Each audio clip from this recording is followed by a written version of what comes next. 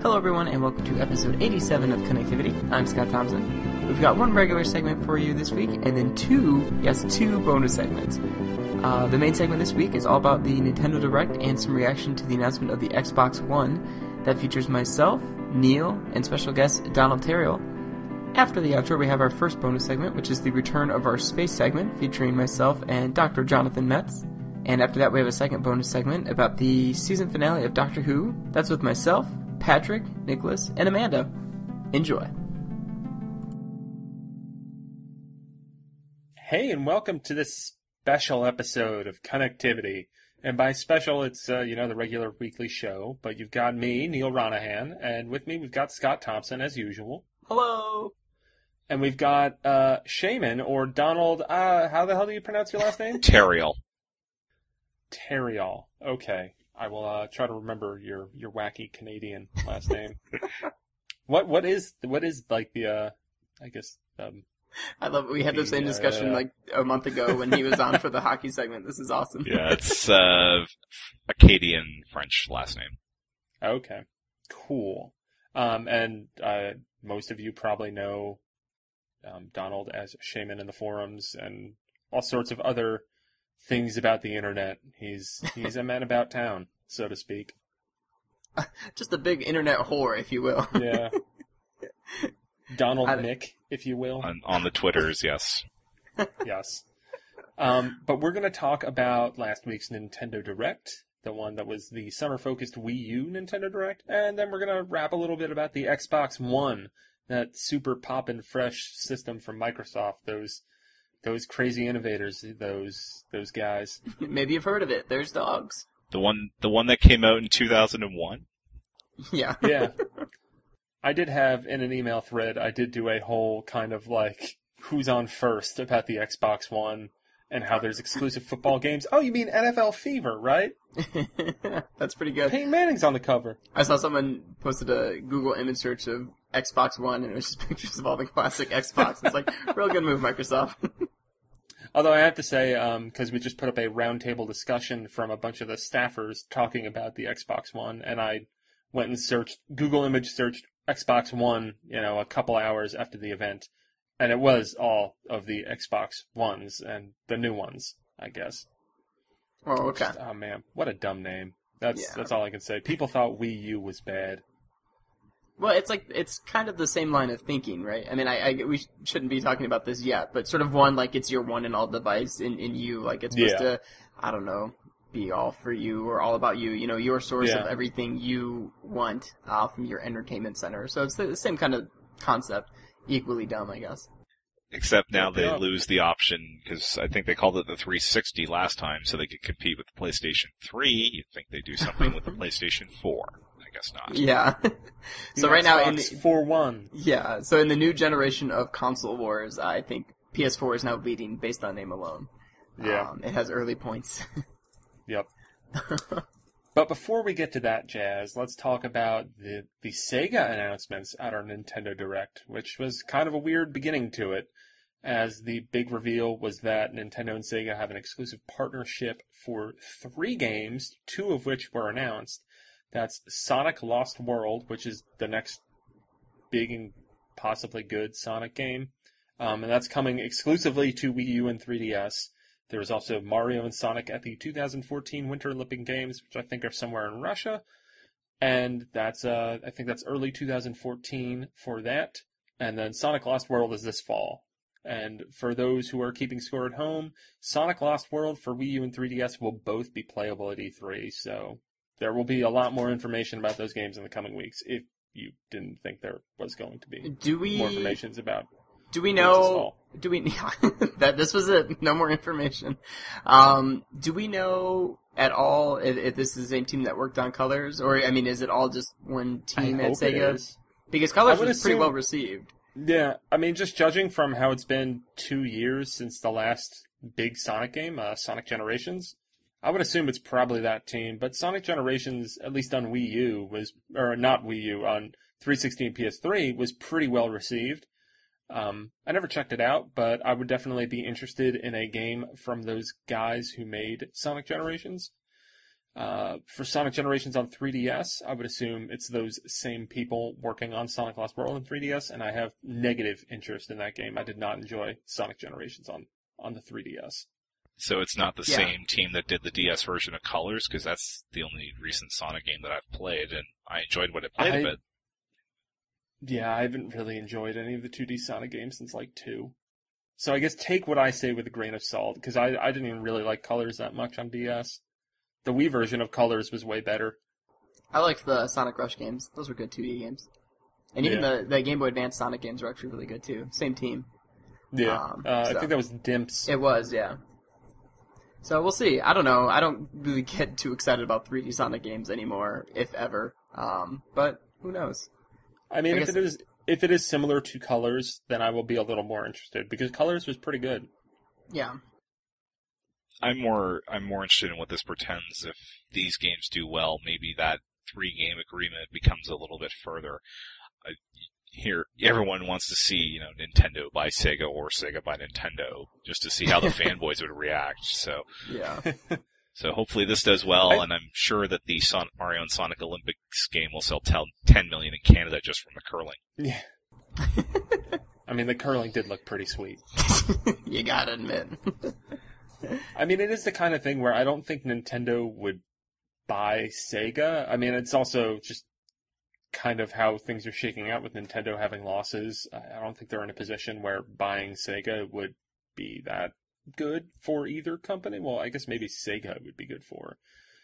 But I could see something where, Sonic is exclusive to Nintendo for X amount of years, because if you think about it, I think some of Sonic's best-selling games have been Mario and Sonic games, or maybe his appearance in Smash Brothers, if you count as that a Sonic game in any way, shape, or form. Yeah. If he did appear in it. And even the Sonic games that have come out multi-platform, they always did sell best on Wii. Yeah, and that's I think that's why having Sonic have a home on Nintendo platforms is probably a great idea. Yeah, and that's why I think maybe not buying Sega, but maybe signing them as a second-party developer or something just seems to make some amount of sense, because I think these Sonic games do feel most at home on Nintendo platforms, and anyone who's going to buy them more than likely is buying them for a Nintendo platform. Although with Sega, though, they have two big parts. They have the console development, which that could go to Nintendo, but they also have a lot of PC strategy stuff, especially after THQ went bankrupt. They've pretty much got a monopoly on the Total War series now. Right. So I don't see Nintendo playing in that backyard. At least not yet. Yeah. No, I definitely agree with that. That's why I don't think Nintendo would buy Sega. I think Nintendo would just have a pretty ironclad exclusive partnership with them. Yeah, just for Sonic games. Unprecedented, if you will. We think Sonic will be in the next Smash Brothers game? Will you return? No doubt. You think so? Pretty much locked in at this point, I would say. Yeah. Yeah. I think it would be a mammoth surprise if they're like, yeah, Sonic's not in it. You think we'll see additional Sonic characters? I would not be super surprised, especially with this agreement in place. Yeah. Maybe the new Smash Brothers game is secretly the third Sonic game. Well, I think that the third Sonic game might be some kind of Mario versus Sonic Kart or something. Because Steve Lysette from Sumo Digital and made a lot of allusions on Twitter about how now it's something along the lines of now we'll be able to see who's really the best kart racer or something. Who's the fastest. And people, we'll be able to see who's the fastest. And, alluding to Sonic, and then someone made a crack about Pac-Man. Or it's going to be a crossover of Pac-Man World Rally. And then he made a comment about, no, it's bigger than that. Well, there you go. And I think Sumo Digital should just make the next Mario Kart. Just period. Yeah. If that happened, I'd be happy. Sonic Racing was really good. Relatedly, I thought about this today watching the Microsoft press conference, to jump ahead once again, but I really think for Nintendo's next console announcement, they should demo how great the technology is by showing a really sweet Mario Kart tech demo. Both the PS4 and the new Xbox both showed car games to illustrate the graphics. I think it'd be great if you get some close-up on some cartwheels, and then a zoom in on the wheel and everything, and it's just look at this go-kart. It shimmers. Well, they do have F-Zero for that as well. They could, if they wanted to pull that log out of the fire. They don't have F-Zero. I can dream, can I? Yeah.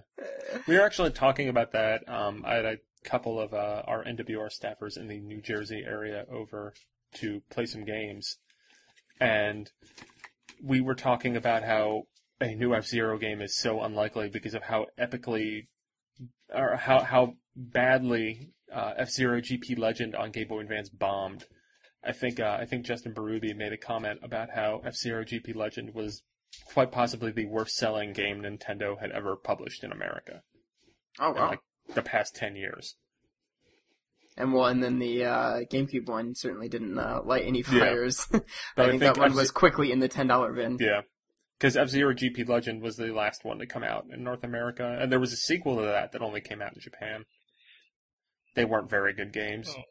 And now you're ruining my dream of Retro doing the next F-Zero game. Oh, don't get me wrong, dude. I would love to see a new F-Zero game. But it's like Star Fox. Like, I want to see a new Star Fox game, too, but I don't think 64 3D sold well enough for us to see that happen. Unfortunately. Yeah, and that was sort of the caveat going in, right? It was like, well, let's see. I mean, didn't Miyamoto almost say as much?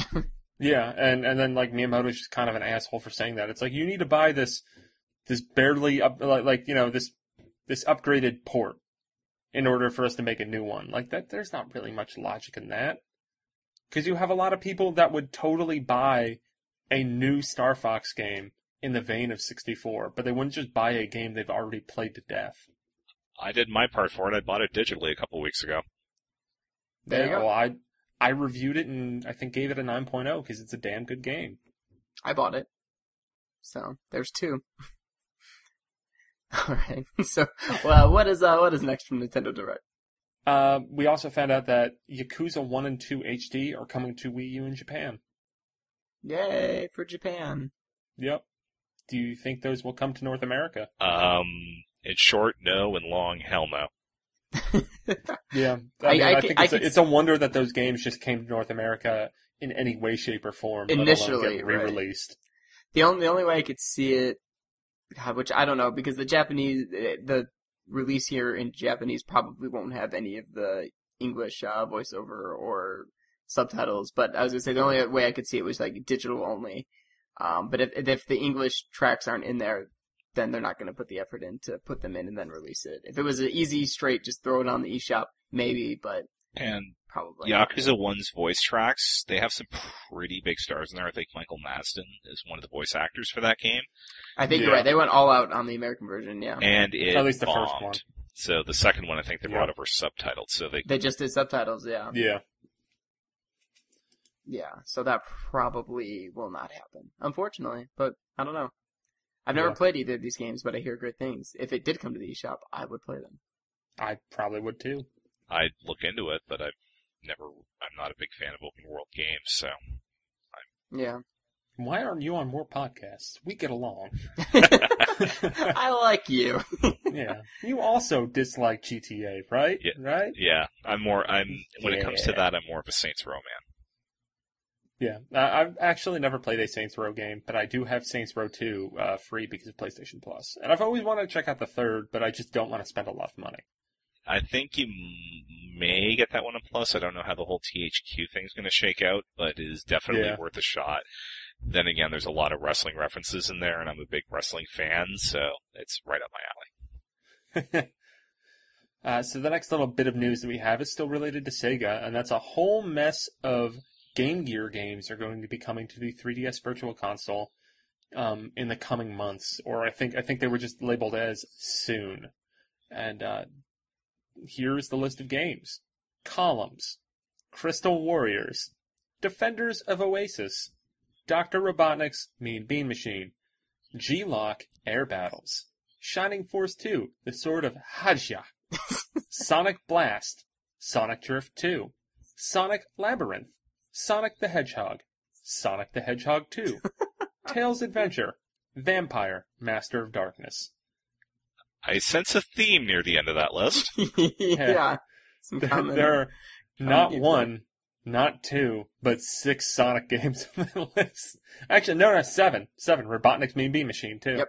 Earlier up on there. Yeah, I think From that list, I might bite on Columns because of, portable puzzle game. I think I've played Columns enough. would be. I think I actually have Columns on Game Gear. Eerily enough, I own a Game Gear. My brother got one at one point, and we never put batteries into it. We just play it with the AC adapter, which seems pointless. It's I had a Ren and Stimpy game. I had a Ren and Stimpy game for that. I actually I played it in the past couple of years, and it's still a pretty good platformer. I eventually got Ninja Gaiden for it, which is okay, and I had, I think, Sonic Triple Trouble. Not much, though, because the Game Gear's not really that worth it. Well, Columns... The Shinobi game was pretty cool. Yeah.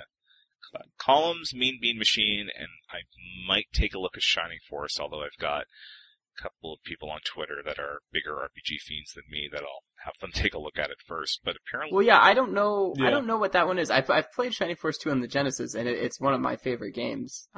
It's absolutely great, especially if you're a fan of something like Fire Emblem. Those games are fantastic. But I don't know anything about this Game Gear one. Like, I don't know if this... I wouldn't think it's like a re-release, because I don't think they were really thinking that way back in the 90s. So it seems like it's probably like a weird... handle it. Right, so it's probably like a weird offshoot kind of like sequel maybe, or side story, but yeah, I don't know anything about it. But that would definitely be one worth looking into. And then the Sonic the Hedgehog games, what... those aren't like... Again, those aren't like redos of the Genesis games, right? Those are... No. And did those come before Triple Trouble? Yes, Triple Trouble was the third one. Triple Trouble is also the best one, which is kind of like dumb. I guess it's good that they led with the best one, but like Sonic the Hedgehog 1, 2, and I think Tails Adventure is another side-scroller, if memory serves me correctly. And Triple Trouble is the best of the four. That's what I thought.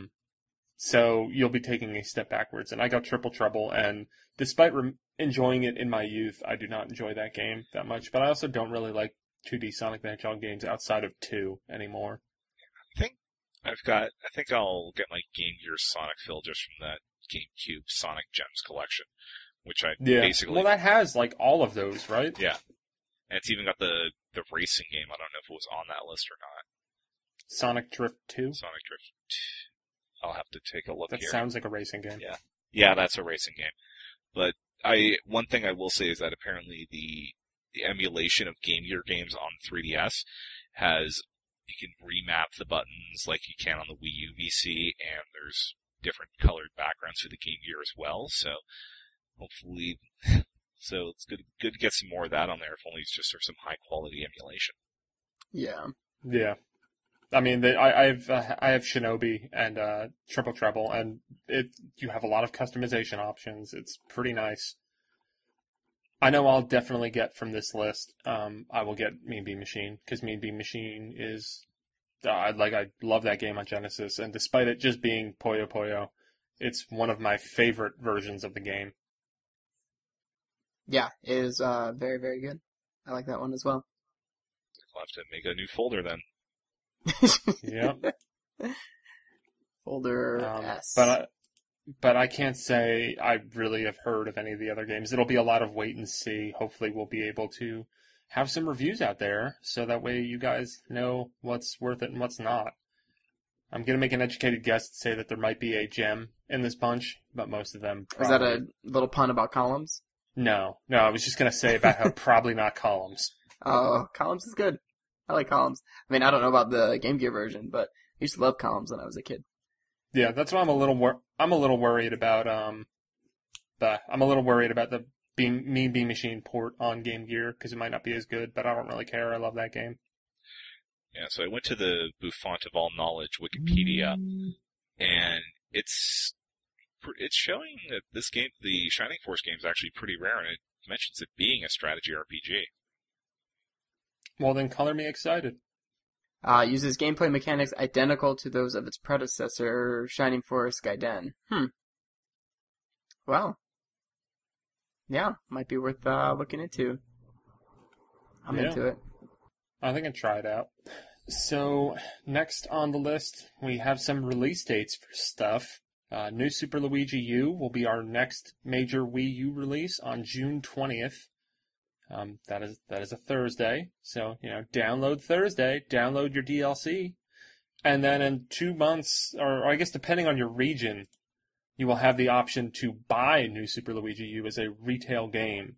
If you do the downloadable version, you need to have New Super Mario Bros. U. You need to own that already. Whereas you can buy the retail version without it. And the retail version, so it's coming out on June 20th in every region, or technically the 19th in Japan, but it's all, roughly the same time. And then the retail version is coming out July 13th in Japan, July 26th in Europe, and August 25th in North America. Which makes no sense. Ridiculous. Ridiculous. Hey, green cases take time to print, I guess. I guess so. And North America is the biggest region, so I guess that makes sense. I'm really, really excited for this, and I enjoyed this part of the Nintendo Direct for a few reasons. First of all, confirming that multiplayer was in the game. I don't think we knew that to that point. Everything we'd seen so far was just one Luigi running around, and I know maybe not the case with most of you, but with these 2D side-scrollers, I like to play them with my wife. We played through them entirely, and I was really worried there was going to be no multiplayer. So seeing the Toads in there is very exciting. And as far as Nabbit, I know a lot of people probably think Nabbit's kind of lame as a playable character because he's invincible. But I gotta say, she's too young now, but my daughter, when she's about 3 years old, maybe, so 2 years from now, which I don't know if I'll be playing this game, but based on the first-party releases so far for the Wii U, I might be playing it again. This is, perfect for a little kid to just kind of, mess around with and be able to play without getting in the way, or getting frustrated with dying constantly.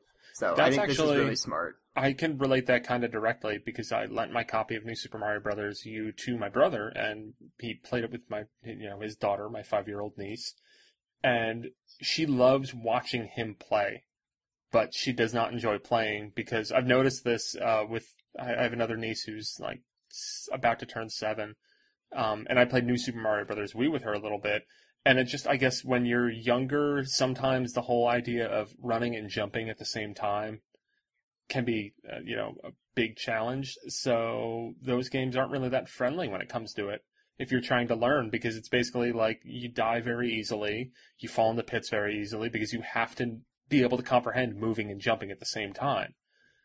So while it's colorful and kids seem to like it, it's very frustrating for them to play. So when you have a character like Nabbit that can't die, that's great because then, my brother who loves playing these games can play the game with his kid who loves watching play those games, and they can play it together. Right. It's the perfect in between from the kid actually really playing the game and then just handing them a controller that's not plugged in or has no batteries. It's the perfect bridge between them recognizing they're not actually playing and, really playing with all the rules being applied to them. So I think it's a smart move. And since I agree. And all the levels are 100 seconds anyway, so it'll certainly keep up it'll keep their attention constantly changing levels every minute and a half.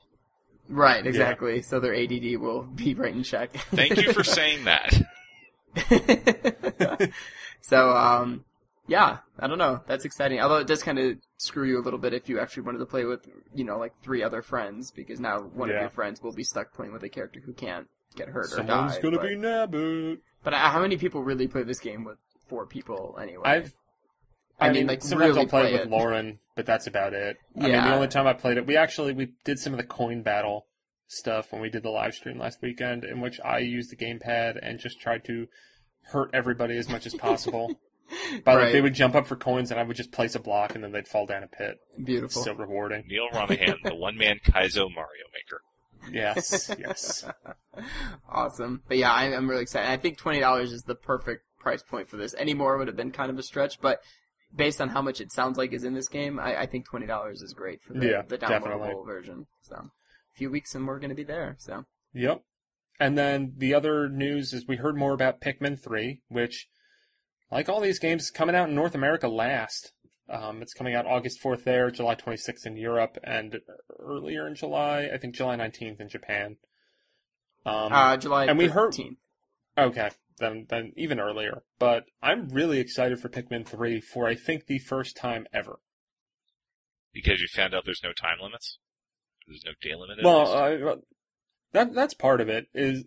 But I also didn't necessarily expect that at the start I didn't really expect that because playing Pikmin 2 kind of was like, oh, I like the way the pace of this game is because, you do have the day, going from dawn to dusk and having that limitation, but you can take as long as you want, which I liked a lot more than the Pikmin 1 style of just, if you don't get this done in X amount of days, then you're going to die. Even though it's pretty easy to beat it within that time, it's still a mental thing where you're just like, I don't have any time to do this. It's why I also don't like Majora's Mask as much.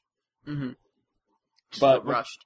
What kind of sold me on Pikmin 3 is that they seem to actually be legitimizing it being on the Wii U. Because if you have the gamepad and you're using that to switch between the 3 different captains, then that has a real application of why the Wii U gamepad should be used with that game, as opposed to just having it kind of be superfluous, because the Wii Remote nunchuck controls, from when I've played demos of that, are far superior compared to the gamepad controls.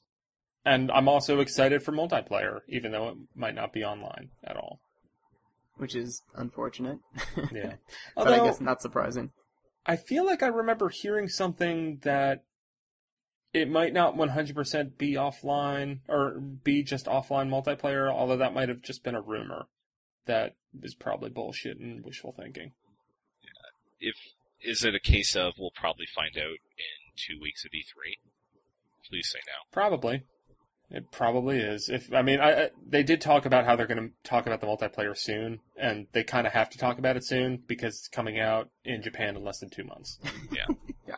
So we will know all about this game by the time it comes out in North America, because everyone else in the entire fucking world will have played it. Yay. Excitement. Yeah. Well, I guess that's nothing new for Nintendo fans in America, which is weird. Yeah. You'd think we'd be past that at this point. We had a really good run. Like, we got Fire Emblem way early. Yep. Well, You know, we got it earlier than Europe, but in Japan it Yeah. had already been out for like 6 months or more. Yeah, we still won. We beat Europe. That's all that matters. That's who we're competing with. We're not competing with Japan. That's a match no one wins. Yeah. Well, except for, we did get Skyward Sword before Japan, I think. True. And didn't we get the Wii before Japan? Yeah. Yeah. A lot of that has to do with that Black Friday is a much bigger deal in North America than it is anywhere else. So they want more of the supply to go there Yeah. than to other countries. Sure. So we basically benefit in November, and that's about it, apparently, because the Yeah. summer doesn't matter. Yeah. So the other game that we got a release date for was The Wonderful 101, which is launching in Europe on August 23rd, in Japan on August 24th, and for some reason it's coming out in North America on September 15th. And 2 days before Grand Theft Auto 5. Smooth. Donald and I might not give a crap about, but no matter how you shake it, that's dumb. Yeah. Because no game on the face of the earth can compete with Grand Theft Auto 5. Well, there is one Nintendo IP that can do it. Unfortunately, it's Pokemon. No, Mario Kart. The Wii version came out. Really? The Wii version came out 2 days before Grand Theft Auto 4, and I think it sold 30 million. But yeah, those are That's but true. did it sell a lot that first month? I think the NPDs that month were 360 version of Grand Theft Auto, Mario Kart, and then PS3 version. PS3. And I would call that a win for Mario. Yeah, that's not bad, actually. yeah, and I think it was 900, 700, 600. I don't know why. I don't know why I know this, but I can't remember my own phone number half the time. Yeah, that's some specific knowledge. Yeah. That's cool, though. Yeah. I'm really excited for The Wonderful 101. It's probably my most anticipated Wii U game that I know about at this point. And that's almost more from the threat of the unknown, because we still don't really know that much about this game. You know what's unfortunate about this, too, apart from even just coming up against Grand Theft Auto, but by this point, I think we'll know a lot of stuff that's coming at the end of the year from Nintendo, first-party stuff. Yeah. And I wonder how against that stuff this game is going to be, and is that going to hurt it, too? Is it this comes out, but look, new 3D Mario at the end of the year, is that going to take even more of the kind of steam out of this game? I don't know. See, I think you might be overselling the potential for The Wonderful 101 at all. I'm really excited for it, but it's nothing more than kind of a niche game. And, That's true. It's a platinum game, and name me a platinum game that's sold. Except maybe Bayonetta. I think Bayonetta sold well enough. Yeah. Well enough to get a sequel supposedly funded by Nintendo, I guess. Yeah, I don't know. This is something that would have been perfect, as we initially thought, during, January or February this year when Yeah. nothing else was out and the spotlight could be squarely on it. But it's just going to come out in the thick of things. It's not going to be good. Man, I can't wait to hear in the future when, like, some former Nintendo employee just, like, tells all about what the hell happened in the past year. There's probably a hell of a book in that. Yeah. Although it seems like it's just Nintendo having to do the same HD struggle that everybody else did in 2007. Yeah. But Yeah, just not But- prepared for the resources and time it would take to. Why is the Wonderful 101 so late then? Because Platinum Games have dealt with HD games before. I mean, that's where it doesn't fully add up. Is that if Nintendo was struggling with it, then you would think that a company like Platinum Games, who's pretty well versed in all of that, they wouldn't have as much trouble. But it seems like everyone had trouble with it. Maybe there's something about the Wii U that's really a pain in the ass to develop for. my thought, even as far back as January, was that this game, that Wonderful 101, was going to be the June game, and I'd pick it up when I got my Wii U. But it's September now.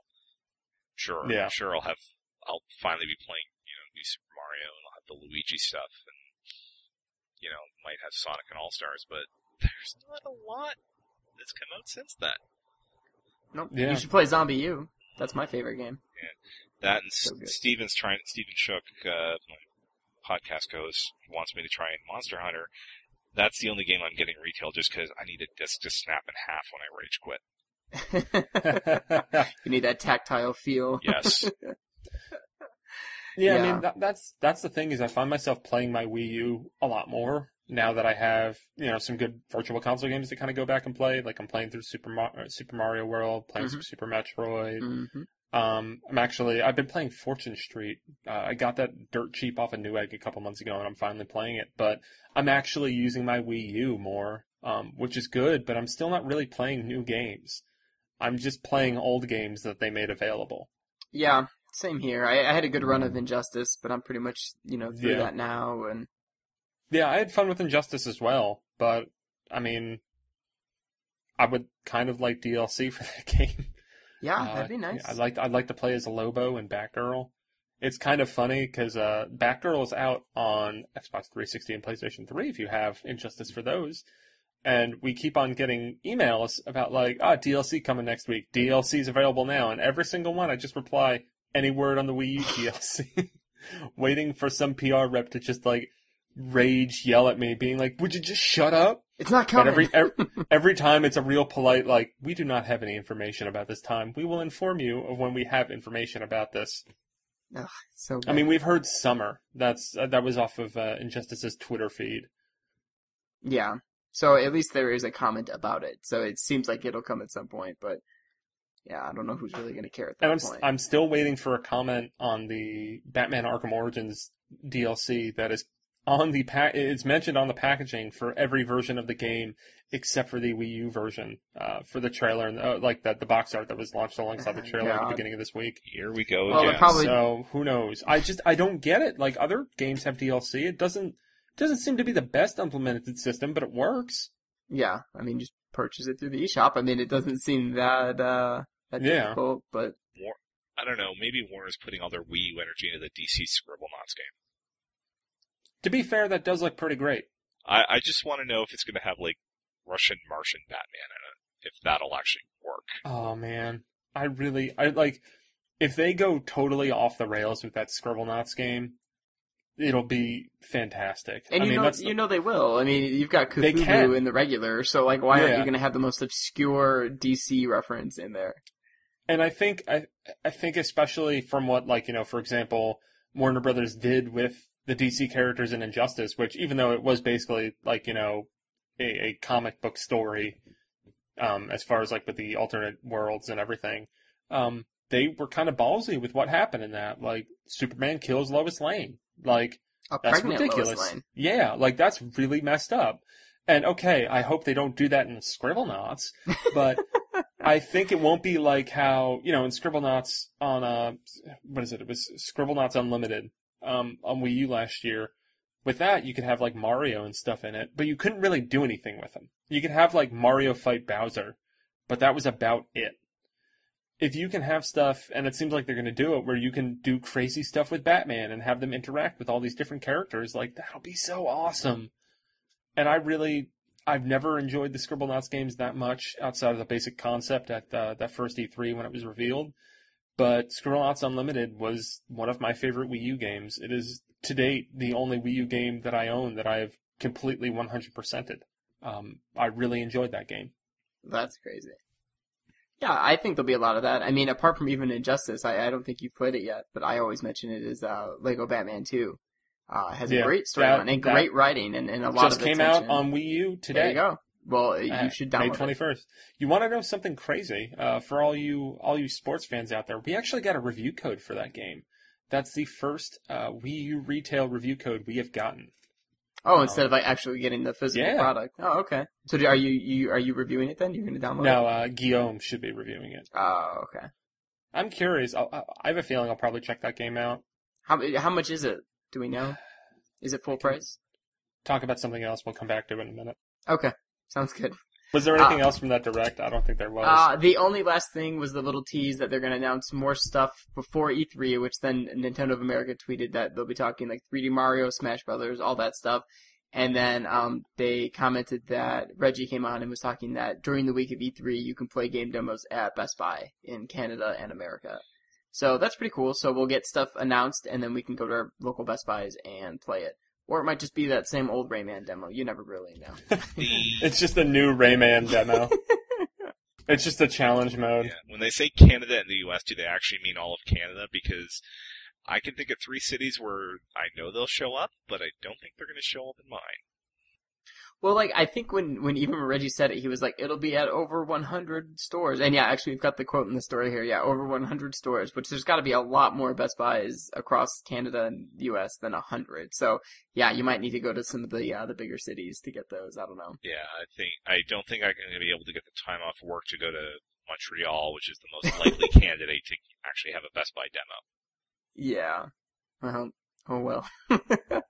I mean, I have a feeling you're not going to have like a ton of demos available, like a ton of different games, but I think you'll probably have like Mario Kart, maybe that 3D Mario. Which, I mean, I think that's pretty cool that they're doing that. That's something that everyone always asks for, and now they're finally going to do it. Yeah, it's a good idea. Although now it's a case of why don't you put it on the eShop? For sure. Sounds a lot like 3D bastards. I don't know if that's something where they're worried like people will download it and then somehow like break into the code or something and like find things they're not supposed to find. You know, I mean, I don't know how likely that would be, but that's all I can think is that the only reason why you wouldn't do something like that. Well, I know the one logic for it that does make sense is that when you do go to these kind of preview events, shit crashes a whole lot. That's true like, too. You'll have it's not stuff always lock up. And they don't want to have that in a way that it's presented to consumers, that they'll think that, oh, this is crashing, so that means if I get this game, when it comes out, it's probably going to crash all the time. That's true. Which makes a whole lot of sense, in all honesty, and that's probably also why these are going to be in store, because they still might crash, but at least it'll be in store, not at home. And they can likely have somebody on site who could be, you didn't see that, and just hit the reset button, or unplug the machine. And they said only some of the games. They didn't say every game announced would be playable at Best Buy. So you know the games that are still a little buggy aren't going to be there. It's going to be the surefire stuff that's already been in development for a while that they have a really good running, demo of. So Lego Batman 2 on Wii U looks like it's either $40 or $50. Amazon has it listed for $50, but is currently on sale for $39.99. So I don't know if it was originally listed for $50 and is actually $40, or if it's going to be $50 and it's just on sale on Amazon. Okay. That's unfortunate that it's full price. 40 would be the highest I would tell you to get it. Not against anything of the quality, but you can just get it cheaper now for sure on other platforms. Yeah, so. It's $20 on whatchamacallit.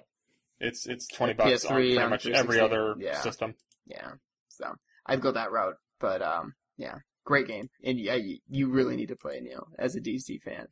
Yeah, I think it's something that I'm going to keep an eye out and look for a deal, kind of like I did with Injustice, where I got it for almost half price. Yeah, there you go. That's the way to do it. All right, well that was it, I believe, from the Nintendo Direct. So not too bad. So let's talk some shit about some Xbox One.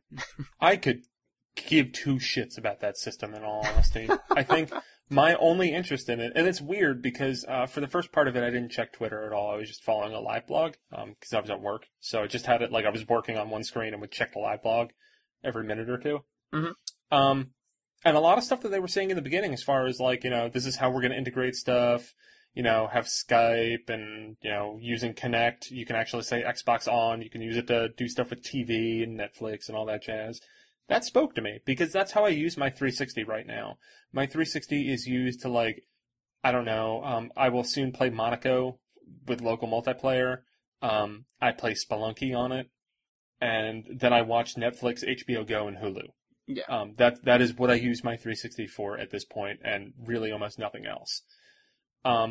So from that angle, like, when it gets cheaper, I will totally get it as my media device, because as dumb as Kinect is, the voice commands are pretty great. And I don't see Sony or Nintendo doing that with their systems, at least as far as the level of integration that Microsoft has with Kinect. I don't see them doing that.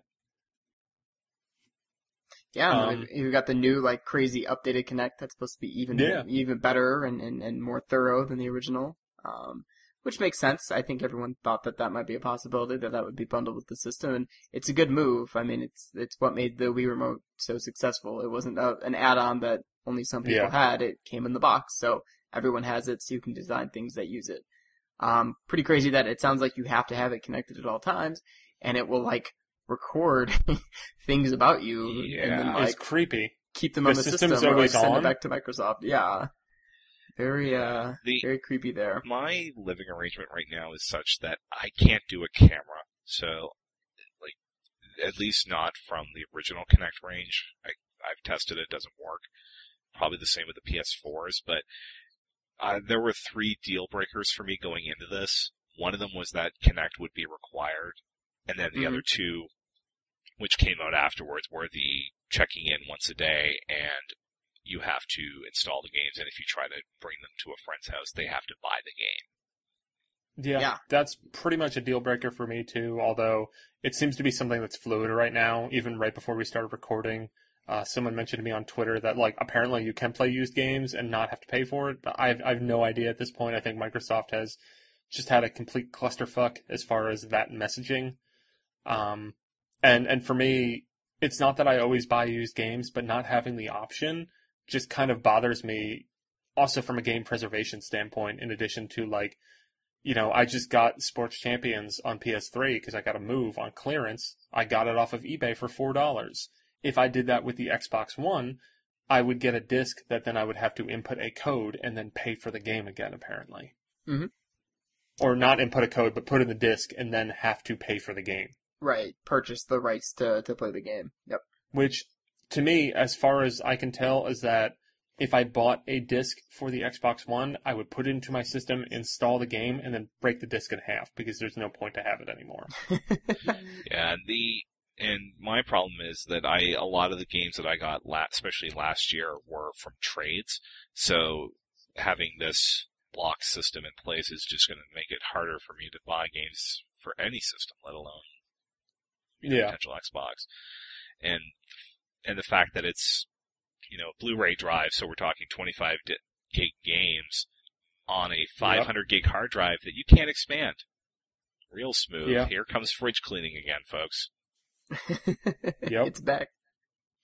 And it's ridiculous because 500 gigabytes, that's huge, but these games are much bigger. Yeah. And you have to install them. It's not like, my Vita, I only have, 16 gigs, but I can get cards if I want to. It's just at this point I'm just fridge cleaning because I don't want to spend any more money on the ridiculously priced memory cards. Yeah. Even when I get my Wii U, I've got a 500 gig hard drive that I'll be putting into it, but if I want to change it down the road, with the last update, I can do that and just copy the data onto a 2 terabyte or whatever. Mm-hmm. Yeah, I might have to hit you up as to what brand you got, because I should get one of those. I'm still only rocking the included amount for the Wii U. Yeah, mine. Yeah, same I don't here. know if you looked into what ones would work with the system, because I've just been lazy and haven't done that yet. I've got it's an old hard drive that I've had lying around for about 5 years now, so it's probably going to be slow, but the Wii U slow as it is. Yeah, That's true. it just seems to work. It makes sense. Yeah, it's just, they belong together. because it's 5-year-old technology anyway. Yeah. Yeah, I don't know. Xbox One, yeah, just really weird. Just a lot of weird things came out after the conference that just make you skeptical, like we're talking about. Well, the conference also had a very small focus on games, which I think was to be expected. They did make the comment that, they're going to be talking more about games at E3. Right, which is only a few weeks away. It's not like it's a big wait. Yeah. And we all could have guessed that, Microsoft's going to focus on entertainment stuff because that's what they've done at every E3 press conference for the past, 4 years. Yeah. But the games that they showed, just I've been kind of harping on this, and when we do our eventual bonus segment about some of the summer movies, I will have a pretty clear example in that Iron Man 3 was a very exciting movie because it took some risks. Star Trek Into Darkness just became a movie that I've seen over and over again and was poorly executed. And that's what I'm kind of bummed out about Nintendo's potential fall lineup is that, okay, the 3D Mario will probably blow my hair back, but Mario Kart on Wii U, I've played Mario Kart before, Wii Fit U, Wii U Party, I've beaten Wind Waker several times, I'll still get that, but it's not exciting. And every game that was shown at the Xbox One conference, it was a new Call of Duty, which, if you're into that, that's great. The game did look very nice. It's just that it's not my bag. And then they showed sports games. And yes, I can tell they're better, but do I see how that makes the games way better? No, I don't. Yeah, but that was sort of revealing as to why we aren't seeing any EA Sports games on Wii U right now. It seems like, Microsoft and EA have definitely formed a little partnership there. So there was definitely that. My problem with the conference is that since I don't live in the United States, none of that media stuff, okay, maybe Netflix will work. That's it. Yep. So for me, it comes down to what games they're going to be, and it's sports games, which I haven't bought since the Super Nintendo era, and Call of Duty, which sure, the dog looked nice, but I don't play a lot of shooters. So what? That dog became the hero of the day. Yes. Yeah. The dog was great. My thing is going off of the sports games and also Call of Duty is if you own an Xbox 360 or a PS3, why the hell would you buy an Xbox One or a PS4 to play Call of Duty or Madden or FIFA when you can just get that game on 360 or PS3? Something about exclusive DLC for the Call of Duty. Yeah, that's it. They'll do something like that, and they've got the new engines for all the EA Sports games. So they'll say, sure, Madden's out on 360, but look at it on Xbox One. I don't know how much that'll matter this year because it's coming out later, but next year for sure, I think will be the year when people are jumping over, and they're offering a lot more exclusive content to the next gen versions. So I think that's where you'll see a lot of that. It's kind of funny. I was tweeting before the reveal started that I think Microsoft's done a really good job of making themselves sort of synonymous with third-party games. They don't have a lot of great first-party content outside of something like Halo and maybe Gears of War, if that's your bag.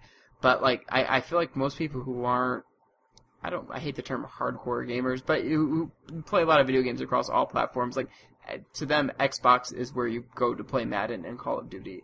And then to see the press conference where they basically just focused on Madden and Call of Duty, these third-party games, it was kind of like, well, yeah, that's their thinking too. They want that in people's minds that this is the system you go to play these games, even though they're available on other platforms. Oh, and definitely. Something that just popped up that really frightens me about the new Kinect. They're ripping off the vitality sensor. Apparently. The heartbeat thing. Yes. I did hear about that right before we recorded. Yeah, oh, really? I just saw Danny tweeting about it. So. Oh God. Yeah.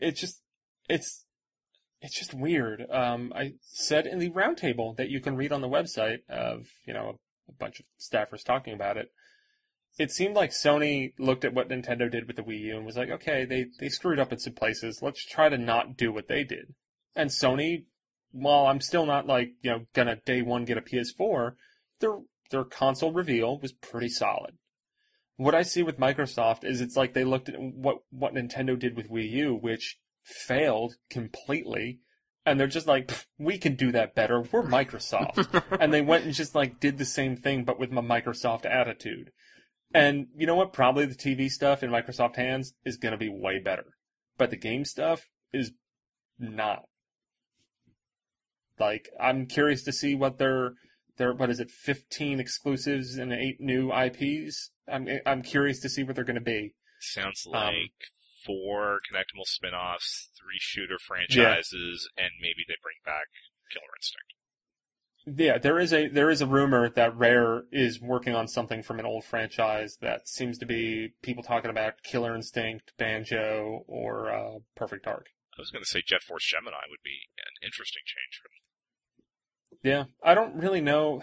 I think Rare owns... I mean, if they do have Banjo-Kazooie, then I assume they have everything that they worked on that wasn't a direct Nintendo character.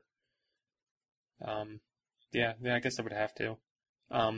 I mean, that's kind of the wild card for it, is that if Rare uses the old franchises that I have fond memories of and makes a good game, that will make me a lot more interested in the Xbox One, because when Rare actually made games that weren't for Kinect, like Viva Pinata, Banjo-Kazooie Nuts and Bolts, even Cameo, they were all pretty solid games, and I enjoyed all of those games. Even Perfect Dark Zero at the time was fun. At the time, even? I don't know. I mean, at the time, I hadn't really played a online multiplayer shooter of that caliber. And it had like support for... Well, even still with Halo 2, is that Perfect Dark had the ability to use bots. Yeah, I guess so. Like online as well, if memory does serve me correctly. Yeah, I did get a 360 at launch as well, so that's also the kind of like, this is one of the 3 games at launch. Like, it's the future of games. Yeah. Like, I will admit that Perfect Dark Zero has aged like crap, but for like 2 or 3 months, it was okay. Yeah, I guess so. Just love the first one so much. But yeah, I don't know. It's going to be interesting. We'll know a lot more at E3. Maybe we'll get some answers to questions. And who knows, maybe all this used game stuff, maybe this is things we're just sort of throwing out there, getting reaction, and it's stuff that can still totally change. I mean, we're a while out from the system, so it's not like they've already started printing games or anything, so it might not be too difficult for them to say, okay, forget the codes to play games and the one-time use, and you gotta download, another code and pay a lot of money to play used games. Let's just scrap that. It doesn't seem like anything cemented, which is maybe why they're not talking in definites and like in concrete wording yet. And probably why that they had this press conference 2 or 3 weeks before E3 to begin with, because they still don't know what they've got. Right. So yeah. I think the message will be a lot more focused come E3, and we'll see some games, and we'll go from there. But this outing definitely wasn't the most impressive. Yeah. I was really surprised, especially after seeing Sony and having like 2 months to prepare. Yep. This did not go so well, I don't think. Yeah, and we'll have a little representation at the Microsoft press conference come E3. For some reason, a couple of us got invites. So oh, really? Nice. Because it's like, I mean, the only thing that really kind of, I guess, overlaps with it is the EA press conference, which I made the comment in an E3 email thread being like, it probably makes just as much sense for us to go to the Microsoft press conference, if not more, than the EA one. Yeah, that's true. Maybe they're trying to like replace you with pod people, and they're going to try to make you turn this into Xbox World Report. It's not going to happen. They've got an uphill battle, but I think we'll probably be split. Well, I think we'll have like 3 or 4 people at the Microsoft event, a couple people at EA, and then we'll all converge at Ubisoft. The press conference. Please tell me we're going to write Xbox One impressions on Nintendo World Report. I mean, we probably won't have impressions, but we might have just like, we went to the press conference and here are our thoughts. Probably much like we just posted our thoughts now. Right. So how was the Usher concert? I can't wait. I can't wait for the Usher concert. Although apparently Activision's doing another Big Ridiculous event for anybody that remembers the Big Ridiculous event, I think from E3 2010. The one where they took out the entire Staples Center, and it was basically like the most expensive concert I've ever witnessed. The one that allegedly cost $775 million. Yeah, which I don't really doubt, because they rented out the entire Staples Center. I'm trying to think of who was there. They had, I think Usher was there. They had will.i.am. Dudes from Muse there? I think Dudes from Muse were there. They had like a choir. They had a girl dancing on a pole. Tony Hawk was supposed to like go off a ramp in the Staples Center, but it didn't. When they were practicing it beforehand, it didn't work. So it just came out and was just like, Tony Hawk shred, and then like walked away. They realized that Tony Hawk's like 50 years old now and probably shouldn't be going down any ramps. Yeah. There was even more ridiculous stuff, but I can't think of who it was. Oh, I think Jane's Addiction was there. But Jane's Addiction is just like at every E3. I think I've passed by the lead singer at least 2 or 3 times at separate E3s. He's always just like around booths. I think he just goes there because it's fun. And he can get in, and why not? Yeah, and they're like, we need a band. Let's get Jane's Addiction. I'm sure they're cheap. Yeah, I would think so. Well, there you go. I guess that's our thoughts on the Xbox One. We'll see. Yep. We'll get first impressions from Neil Ronahan, who will play the system, it sounds like, at E3. So, well, I look mean, forward to that on I don't Connectivity. think they'll have the system playable at the press conference, but Well, not the I guess not, but on the floor, Yeah. maybe. yeah, I mean, we'll probably all be checking it out at some point. Yeah. Surprised that there's not that many Nintendo games to cover. Yeah, sounds like Yeah. it. I mean, we're working on the game list of what we expect to be at E3, and it's kind of depressing. There'll be something announced Yeah, right before I mean, then, for but- Nintendo, there will be a lot, but at other Third party, booths, like yeah. most of our appointments with third parties are like, there's a game, Yeah. like, and that's it. Like, hey guys, guess what? Square Enix, Deus Ex is going to be at E3. Yeah, when is that game Anything finally else? coming out? Who knows? So you're just Maybe gonna, we'll find out at E3. so half the team's going to be camping out in the Nintendo booth for 3 days? That's basically what we do, year in, year out. I mean, I guess we are pulling back the curtain on E3 slightly, but we usually don't even really have any appointments on Tuesday because we're just at the Nintendo booth the whole time. Yeah, that first day, yeah. Yeah. All right. Well, there you go. Nintendo Direct, Xbox Yep, One. yep. Hooray. We'll know more in a few All weeks about both, I guess. So Yep. Well, to Donald and Scott, it was fun talking to you guys. And, Absolutely. Hey, thanks for having me on mean, on the Donald- regular show for once. yeah, you Yeah. moved up. and since you also don't like the Grand Theft Auto games and open world games in general, we'll have to have you back. Because I do nothing but align myself with people that have the same feelings as I do. It's a good way to live. Yeah, there's something I'll mention as well, that you can catch me regularly podcasting at nintendofreeradio.podbean.com. It's a podcast for and by the NWR forums, right down to having a now posted section. Always fun. Yeah, and Beautiful. we'll probably have 1, if not 2 episodes coming out in the next week to 10 days. Awesome. Well, there you go. With NWR staffer JP. on Yeah, one of those, right? we'll be taping that one this weekend. Our edits, because we have lives, are a little bit longer than normal, so Mhm. that one will probably be coming out just before E3. Okay. All right. Thanks very much. Thanks again for having me, though, and Awesome. if you need me again, you know how to get a hold of me. Of course. Just shine your signal up into the sky. Yeah. A maple leaf. Shine it near Halifax and pray. Yeah. All right. See you guys later. Thanks. Bye. Bye.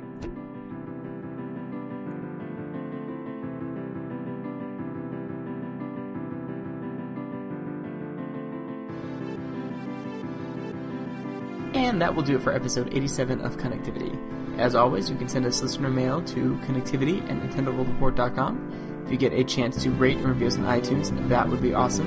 And you should definitely follow all of us on Twitter. Go to nintendoworldreport.com and check for the Twitter sidebar on the right side of the page to find all of our handles. And I'll be sure to stick around for 2 bonus segments, one about space travel and rocket design with Dr. Jonathan Metz, and then a reaction to the Doctor Who season finale. See you next week.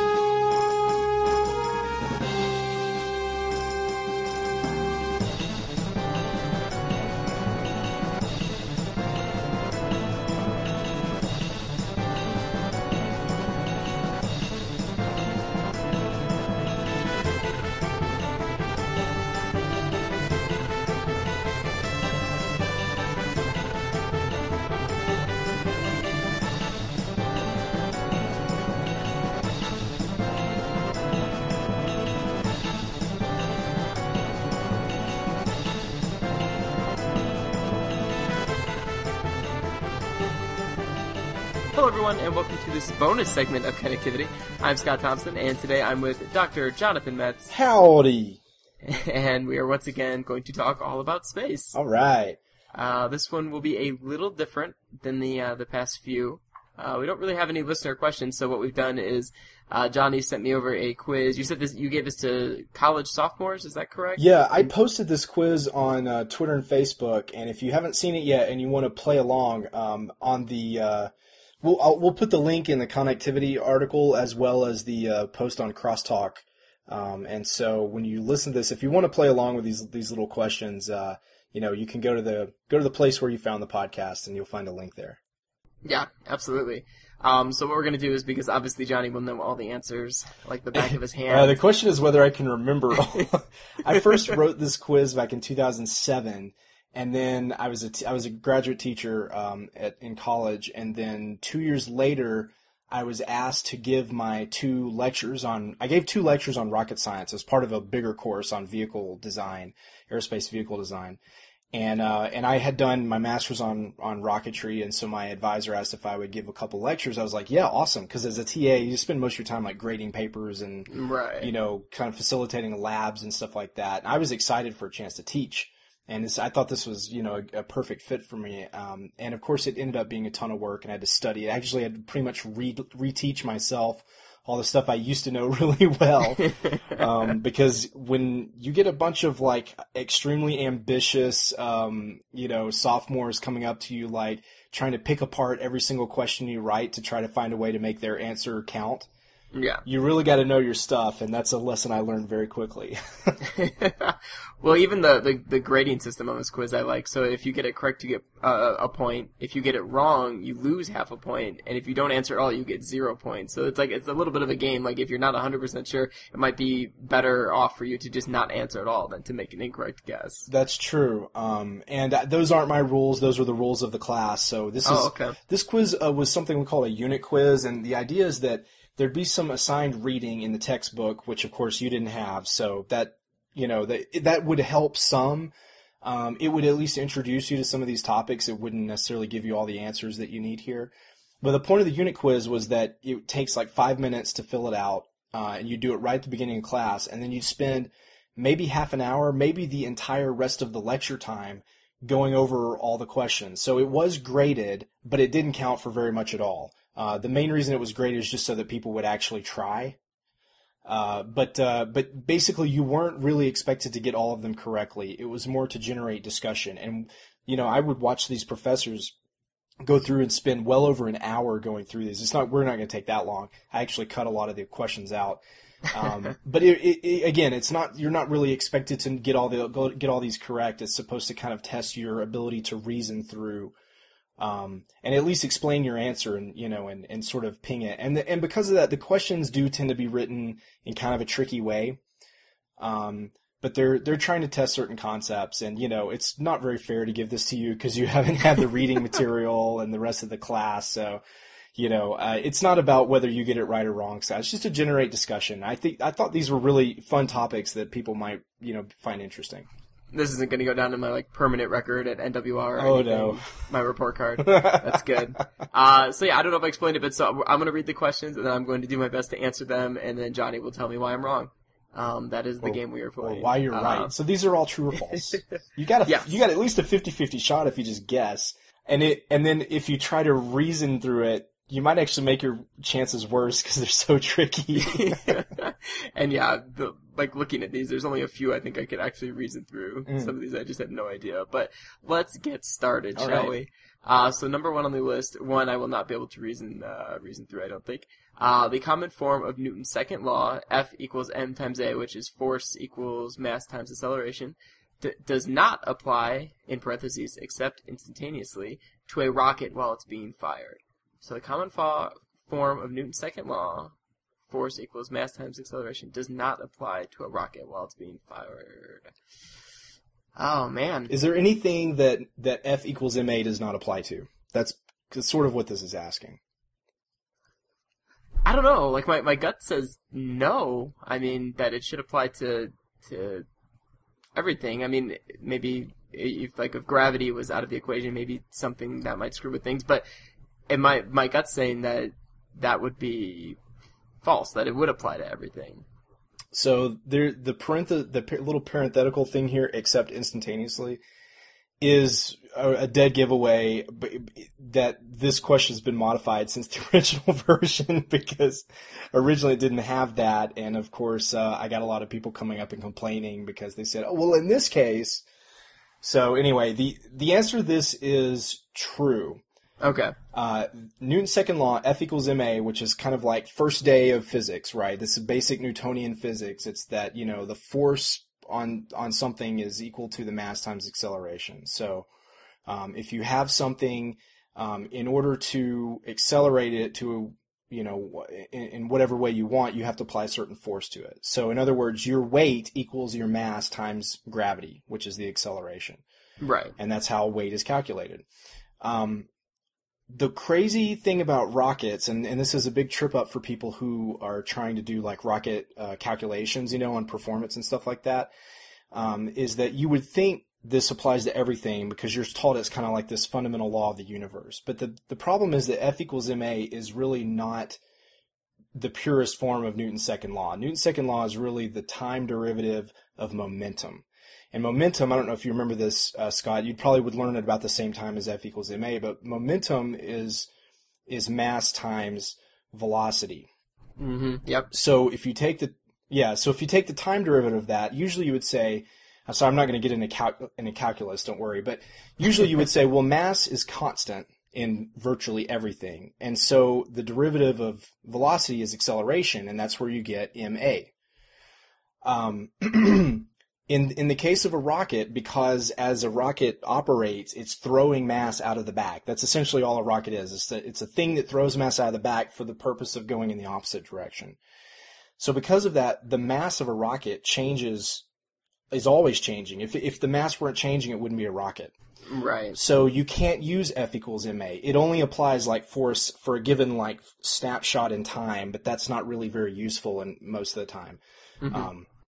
So if you let mass be variable as it is in a rocket and changing over time, then you get a much more complicated form of the equation once you do that derivative, and it turns out to be this thing we call Tsiolkovsky's rocket equation, which Konstantin Tsiolkovsky, a Russian physicist, derived back about 100 years ago, and that is the fundamental equation of rocket performance. And it's just Newton's second law. It's just a version of it that most people never see. So, sure. Sorry, that's a little more theoretical than most of these questions. No, it's okay. I focused more on like thinking the equation itself and not the structure of the question. Like now that you point that out, if I had really like focused it on the parentheticals there, I should have figured that out. Yeah. But the only reason I left that one in there is because I think the whole F equals ma thing is something most people learn in high school, if not maybe first year of college, like I did. Mm-hmm.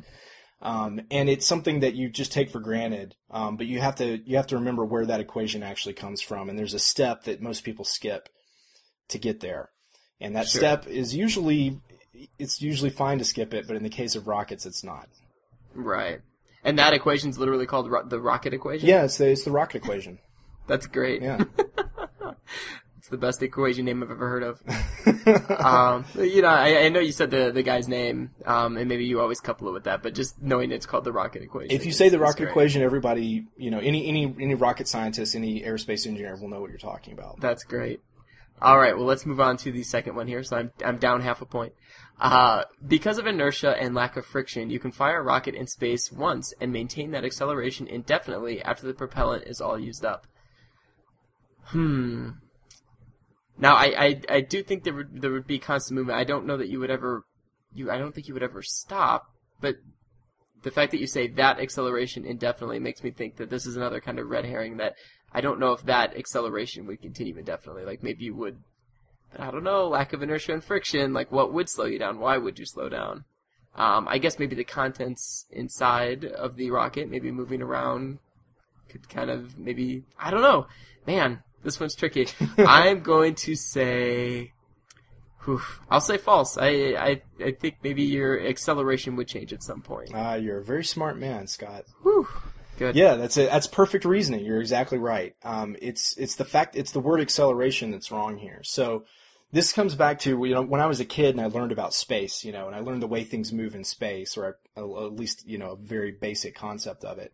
Mm-hmm. I was fascinated by the idea that you could throw a baseball in space and it would just go forever in that direction.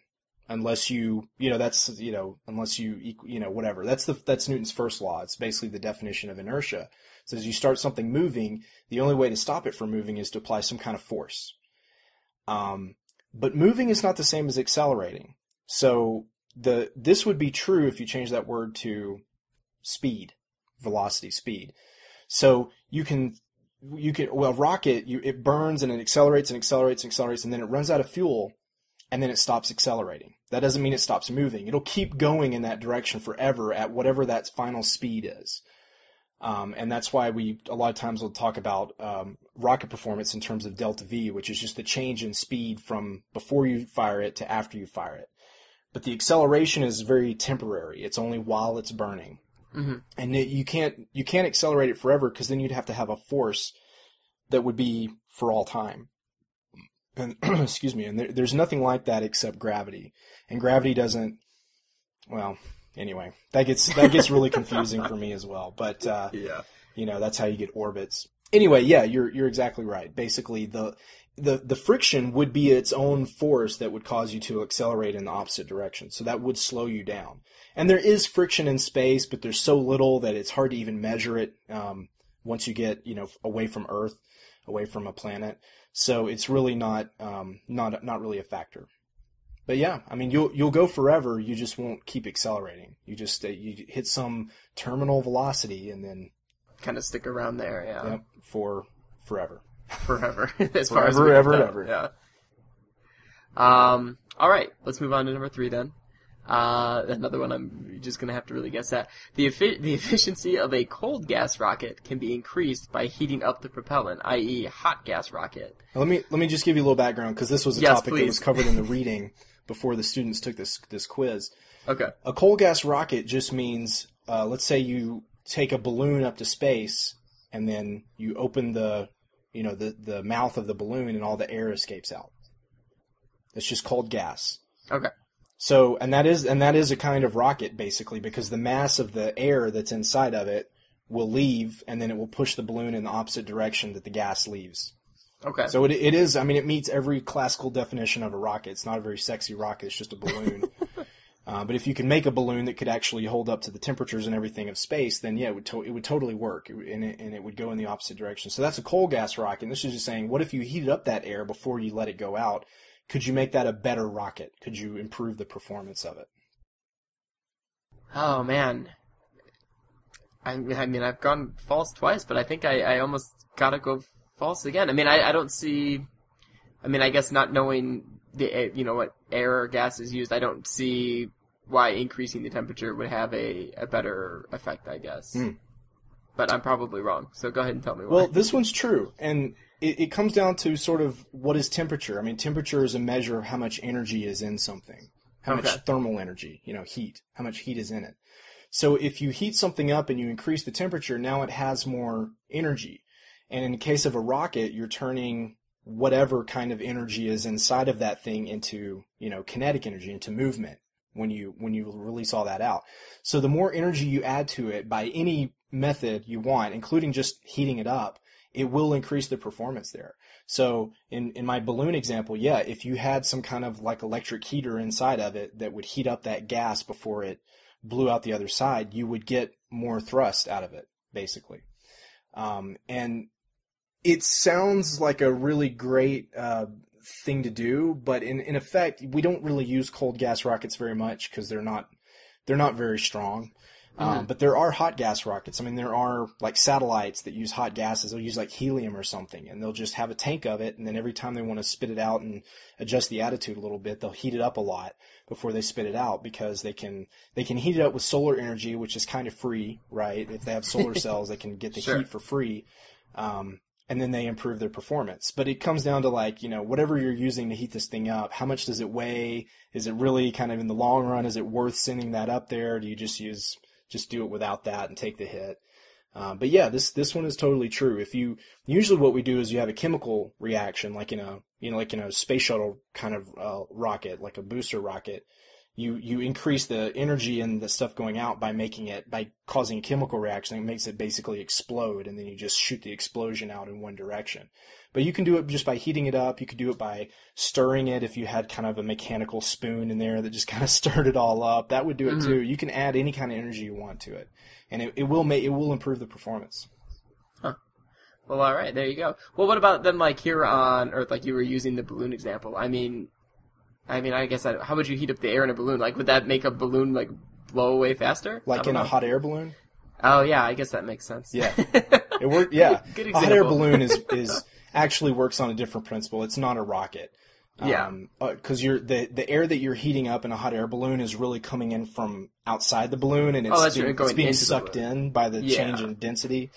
But hot air balloon really works on a hydrostatic principle. It's just the air inside the balloon weighs less than the air outside the balloon, and so it causes it to rise because of gravity. But that wouldn't work in space. Right. Because there's no gravity. Right, exactly. All right, let's move on to number 4. I'm at 0 points now. Not bad. I'll actually take it. I'm perfectly fine with that. Space shuttle launches are environmentally safe because the combustion of liquid H2 and O2 produces only water. That's hydrogen and oxygen, H2 right. and O2. And those are the fuels in space shuttle main engine. Huh. So I didn't know that. That's interesting. Environmentally safe because they produce only water. Well, water's obviously H2O. You have an extra O there. I don't know if that's a big deal, but this is the same thing where it's like the word. He produces only water, but oh man. I'll say it does produce water. Well, yeah, sure. I would imagine it's just the caveat of only water. Let's strip all that out. Do you think space shuttle launches were environmentally safe? Well, they don't appear to be. I see lots of smoke and things. So I guess I'll say no. You are correct. There aren't very many environmentally safe rocket launches. There might be some that are better than others, sure. But none of them are.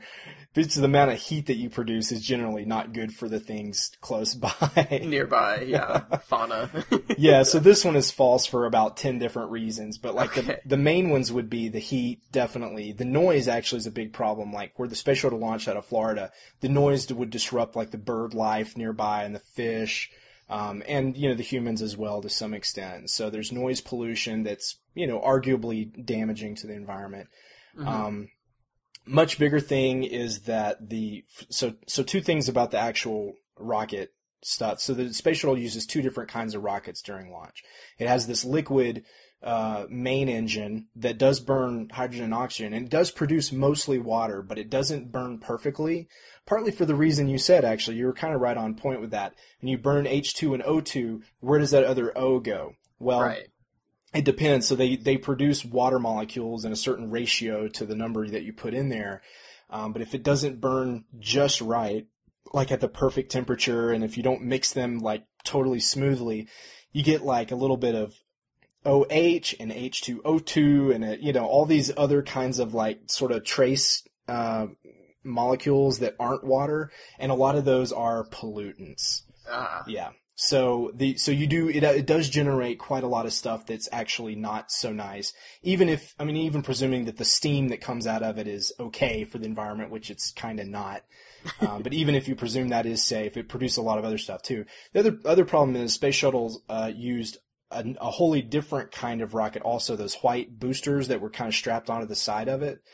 Those are solid rockets, and they burn, among other things, they have aluminum particles that are embedded into the fuel, and those don't really burn. They just kind of make the fuel heavier for performance reasons. And so you're basically spraying really, really hot aluminum particles all over the place when you burn those rockets. They're very bad for the environment. Okay. In fact, you don't really want to be within several miles of it when they go off. So, because of toxicity, because you don't want to breathe like vaporized aluminum. So, yeah. And a lot of other stuff they put out there, but the aluminum is probably the biggest environmental problem. So anyway, well, we don't burn those anymore, so. Oh, okay. At least not for a few years. Has there ever been talk about launching rockets from somewhere less like inhabited, at least by people? Yeah, actually, there's a lot of reasons to do that. There's a company called, I'll just try to be quick about this, but there's a company called Sea Launch, and their concept was they bought an old oil rig that was not being used anymore, and they wanted to turn it into a launch platform for rockets. And the big advantage is that they could steer it down to the equator. And when you launch from the equator, you actually get a little bit of a performance boost from the spin of the Earth, because the Earth spins, relative to your local location, the Earth spins faster at the equator than it does other places. Sure. And so you can get a boost. Of course, if you launch in the opposite direction that the Earth rotates, you don't get that boost, and that's why rockets never launch westward if they're going to space. You always launch eastward, because that way you can take advantage of the spin of the Earth, and you can get where you're going with less energy. So makes a big difference. But if at the equator you get a little bit of extra boost, and so they're like, well, we can market this. The problem is it's out there floating in the middle of the ocean. It's not close to anything. How do you get all the stuff out there? Exactly. It gets to be really expensive to get all the people and all the equipment out there to it. The other problem is it's an oil rig, so it's constantly being slammed by salty water and waves, and it goes through thunderstorms, and it turns out to be really difficult to control the environment. And it takes a certain amount of preparation to get ready for a rocket launch, and a lot of times what they were finding is that by the time they got it out there and then they started getting ready to launch it, it would get ruined from all this junk that's just spraying into the facility the whole time. So it's very, very hard to keep it clean enough to actually do a rocket launch. So it turned out to be super expensive, and I don't know. I don't even know if that company still exists. Oof, but yeah, there's bad thing to invest in. It's true, and actually Russia does launch out of a relatively uninhabited area in Kazakhstan. I think you were talking about that last time. Yeah. So they do launch, and it's not uninhabited, but it's much less so. Yeah, and you also would like to launch over water, because if something goes wrong, that way the rocket falls into the water and not on top of a city. And that's one reason we launch off the east coast of Florida. Of course, Russia doesn't do that, and they seem to get away with it. No one minds, or at least says too much about it. Soviet to Russia, yeah. All right. So let's move to number 5 then. Since electric rockets can be powered by solar cells, they can burn indefinitely as long as they stay in the sunlight. Going back to what you were saying a little bit with number 3, I'm going to say this is false, because what you said with the satellites is that they use basically the solar cells to be able to heat up and burn, some sort of gas or fuel, which would make me think that they can do that indefinitely but they can't. They run out of fuel eventually, I guess, to burn. You're right again. Yeah. Woo! Yeah. So electric rockets, that's a real thing. They're called some people call them electric engines, but a rocket is a kind of engine if depending on the fuel source. But electric rockets are a real thing. Either ion thrusters, ion engines, just like in TIE fighters in Star Wars. Right. The TIE stands for Twin Ion Engine, and that's a technology that did not exist in the 70s. But it does exist now, and it's been used. It's actually really effective. It doesn't make much thrust, so it's not good for carrying people, because with people you generally want to get where you're going in, let's say, less than 5 years. But if you've only got electronics on board and you can just put them to sleep for as long as you want, electric rockets are really great because they're super efficient. And they're getting more powerful, and they're getting more efficient over time. So it's a very popular technology right now, and for things like satellites and like interplanetary probes, it's awesome. And it's probably going to be a big part of the future. It's really cool technology. But there's no such thing as a rocket that can burn forever. Mm-hmm. By burn, I mean, it's operating, like it's shoving stuff out of the back. Because eventually you run out of stuff to shove out. Right, exactly. And electric rockets, they have usually some kind of gas inside, like an argon gas. And they use this kind of electromagnet or electrostatic field that's powered by usually solar cells. It could be a nuclear reactor or something, but it's usually solar cells. And they use that to like create a charge differential, and it makes the gas, it makes like a tiny amount of the particles of that gas shoot out really hyper fast out of the back. And so it creates thrust. It's just a very small portion, and it lasts a really long time because it's very efficient. But eventually that gas will run out. And then the thing is going to be stuck at whatever its final velocity was, and it'll just keep going. but it won't keep accelerating, and you can't burn it forever. A rocket that could burn forever would no longer be a rocket.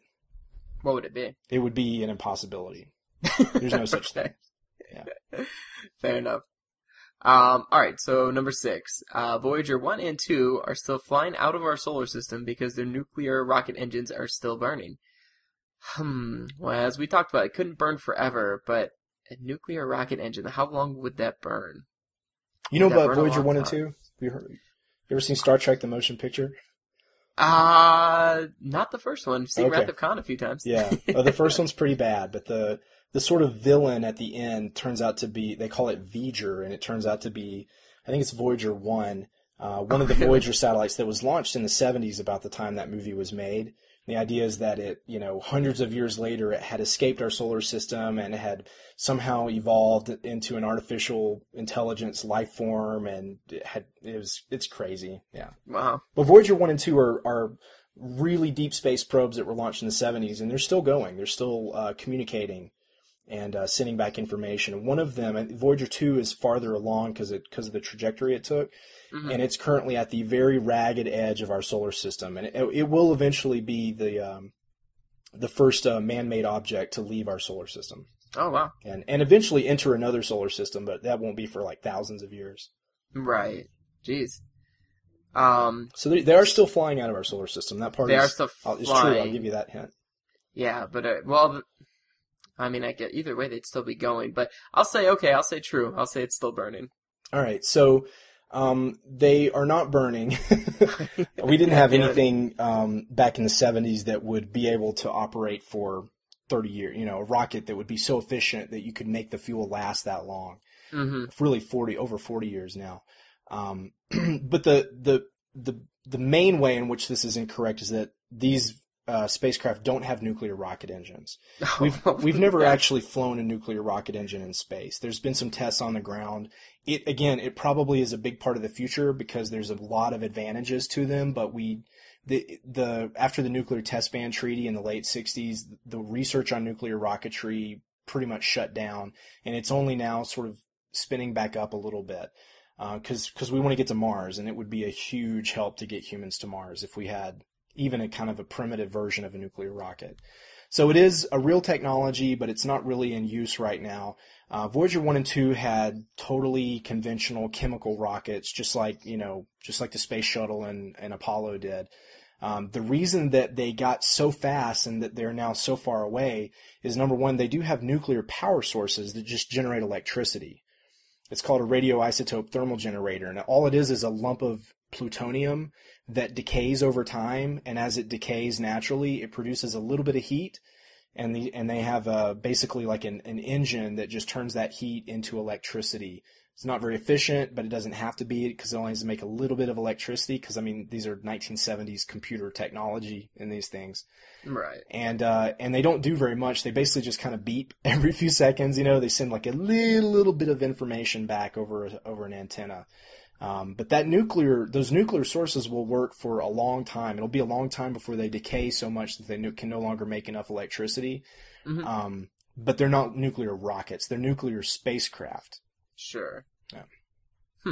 Not bad. I was gonna go false on that, and then you talked me into true. That's the thing. Most of it is true. Yeah. I was thinking, I was pretty sure we didn't do nuclear rocket engines now. So I was thinking, well, maybe we did back then because we were just kind of, crazy. So maybe it does burn longer, but we don't use them now. I don't know. That was my thinking. But let's move on to stuff. Yeah. Sometime when you're bored, do a Google search for the Orion project. It's a nuclear rocket concept back from the 60s that involved dropping atomic bombs out of the back of a rocket so fast that it would feel like a sort of continuous smooth pulse. And this was back when we didn't necessarily understand fallout and things like that. Sure. Radiation, we just knew they made a big boom, and it was like, wow, that's the biggest boom we've ever seen. How can we make use of that for something other than a weapon? And there was I had a professor back at Auburn who said one of his first jobs was developing a nuclear mortar for the Army, which they canceled the project because they found that the blast radius was larger than the range of the mortar. Oh, good. So the person good. who shot it would get melted. And they were also at the time in the civil engineering world looking at using atomic bombs to dig canals because Right. they didn't understand radiation. So It's just so fast. You'd be crazy not to. I know it'd be a great idea if it wouldn't poison the water for the next 1,000 years. That's great. If we Yeah. could just use bombs to solve all our problems. That was, in the 50s, that was pretty much that was the thinking, That's where, like video games like Fallout, that's exactly where that line of thinking comes from. Right. When you were talking about that ship just constantly dropping bombs to propel itself, Mhm. maybe just from playing it a lot on the virtual console this week, but I'm imagining Samus doing the, rolling up into the morph ball and dropping bombs to propel herself to higher platforms. They actually did some like really crude tests to show that it worked. They had like a metal ball. This was back when they were doing active like above ground nuclear testing, Mhm. in the 50s, and or I think it was early 60s. But they dropped this ball from like a plane overhead, and they timed it so that it would it would still be airborne when the bomb went off. And they found it like a week later, and it had been blown by the blast like 20 miles away, but the ball itself was still intact. So the idea was, if we time it so that the blast is far enough away that it won't melt our ship, we can still catch enough of a ride off that shockwave from the blast that we can actually use it to take us somewhere. And the concept totally works. It's just kind of a terrible idea. Yeah, very. It's like the best idea ever, and it's also a terrible idea. It will never talk work. about not being environmentally safe. Yeah. We blew up the Earth, but we did make it to Mars, in record time. Yeah. So. In about a day. Not bad. Yeah. So number 7 here, I feel like just glancing at one I'm for sure going to guess on. Most of the words I don't know. Exotic rockets like solar sails and orbital tethers have higher theoretical efficiency than any current technology. I don't know about this technology or any other current technology. There's probably a way you could logic this even if you've never heard of solar cells or orbital tethers. Sure, I feel like I have heard of these things a little bit. I'm gonna say true. Saying it's theoretical, that's, and they sound like theoretical technologies, so, sure, that sounds like maybe they could be more efficient, maybe we just haven't found a way to really utilize them yet, so I'll say true. Yeah, these technologies do have higher theoretical efficiency than anything we've got right now. The problem is they're not rockets. So that's the reason it's false. They're not exotic rockets. They're exotic spacecraft, basically. Oh, they're jeez. exotic ways of getting around. No, it gets back to the academic goals of this quiz in the first place, which is that it's all about recognizing what is a rocket, what is not. How does a rocket really work? Solar cell is exactly what it sounds like. It's like this huge membrane that you deploy in space, and it catches the solar wind, which are just these particles that get flung around by the sun's gravity all over the solar system. And it propels you. Yeah. Right, and just like catching the wind on the ocean, you catch enough of these and they will push you forward very slowly with it, and you have to have a sail that's like the size of, Madagascar.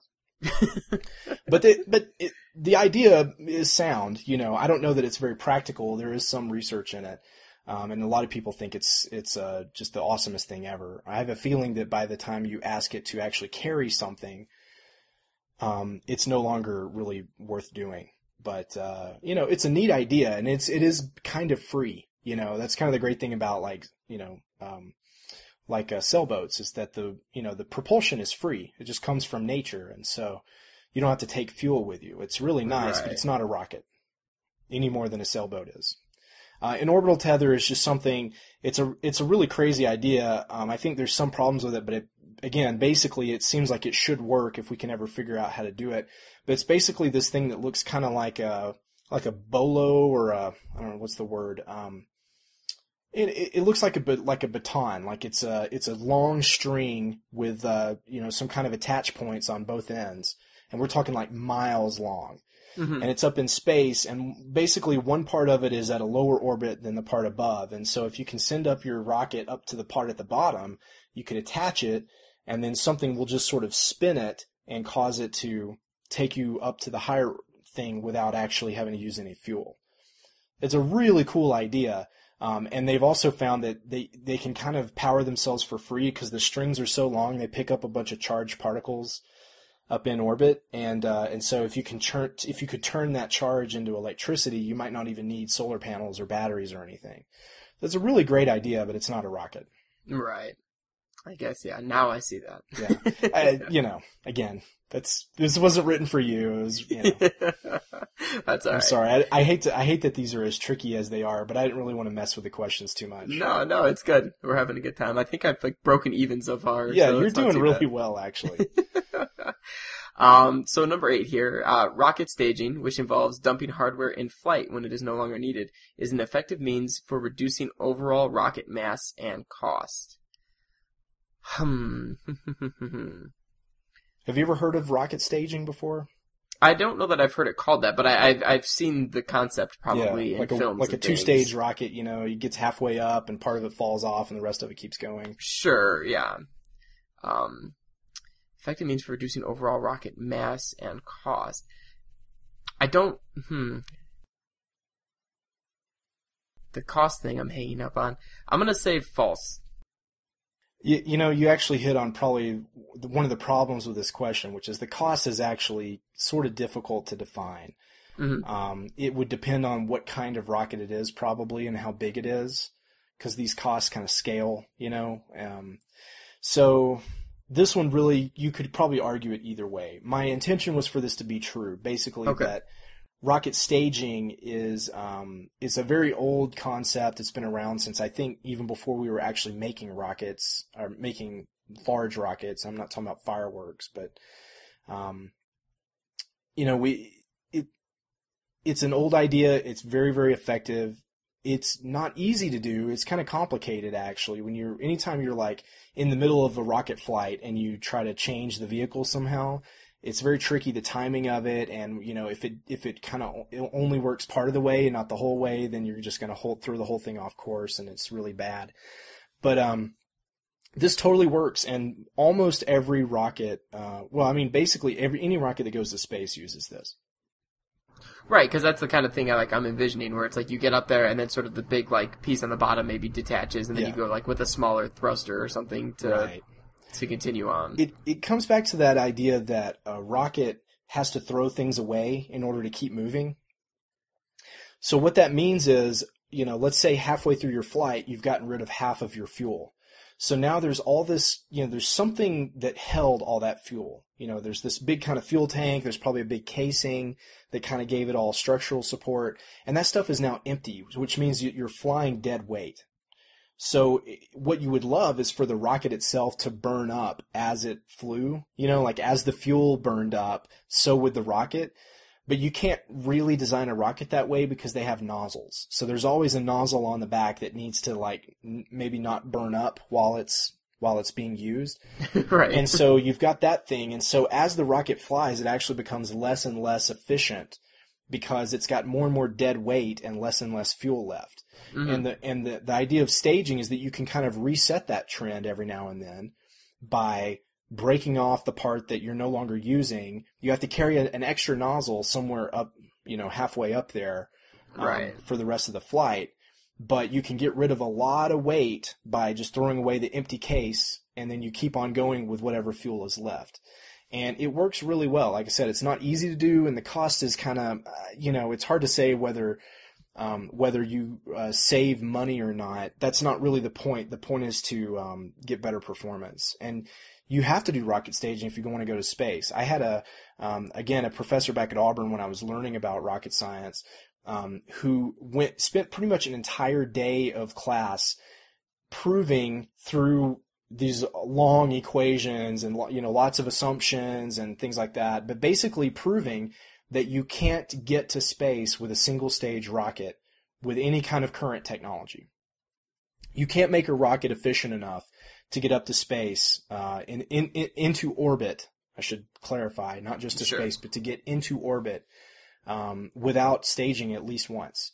And maybe once we have nuclear rockets and stuff like that, maybe we can change that equation a little bit. And but for right now, if you're burning chemicals to get to space, you have to stage. Or you can maybe try to use an airplane to get up really high, But even then, I think you save a lot there, but I don't think you can save enough to get to space, to get to orbit without at least 2 stages. Sure. So staging is a very, very, very common thing and very important. And unfortunately, one of the great things about rocket science is that the equations themselves tend to be pretty short and not that hard to understand. Believe it or not, I mean, because it's all based on Newton's laws. So it's very fundamental stuff. The problem is when you introduce staging, all of a sudden all the equations get about 5 times as complicated and it gets a lot harder to manage, which as a teacher is great because it gives you more to work with. Yeah. But as a student, it can be pretty frustrating.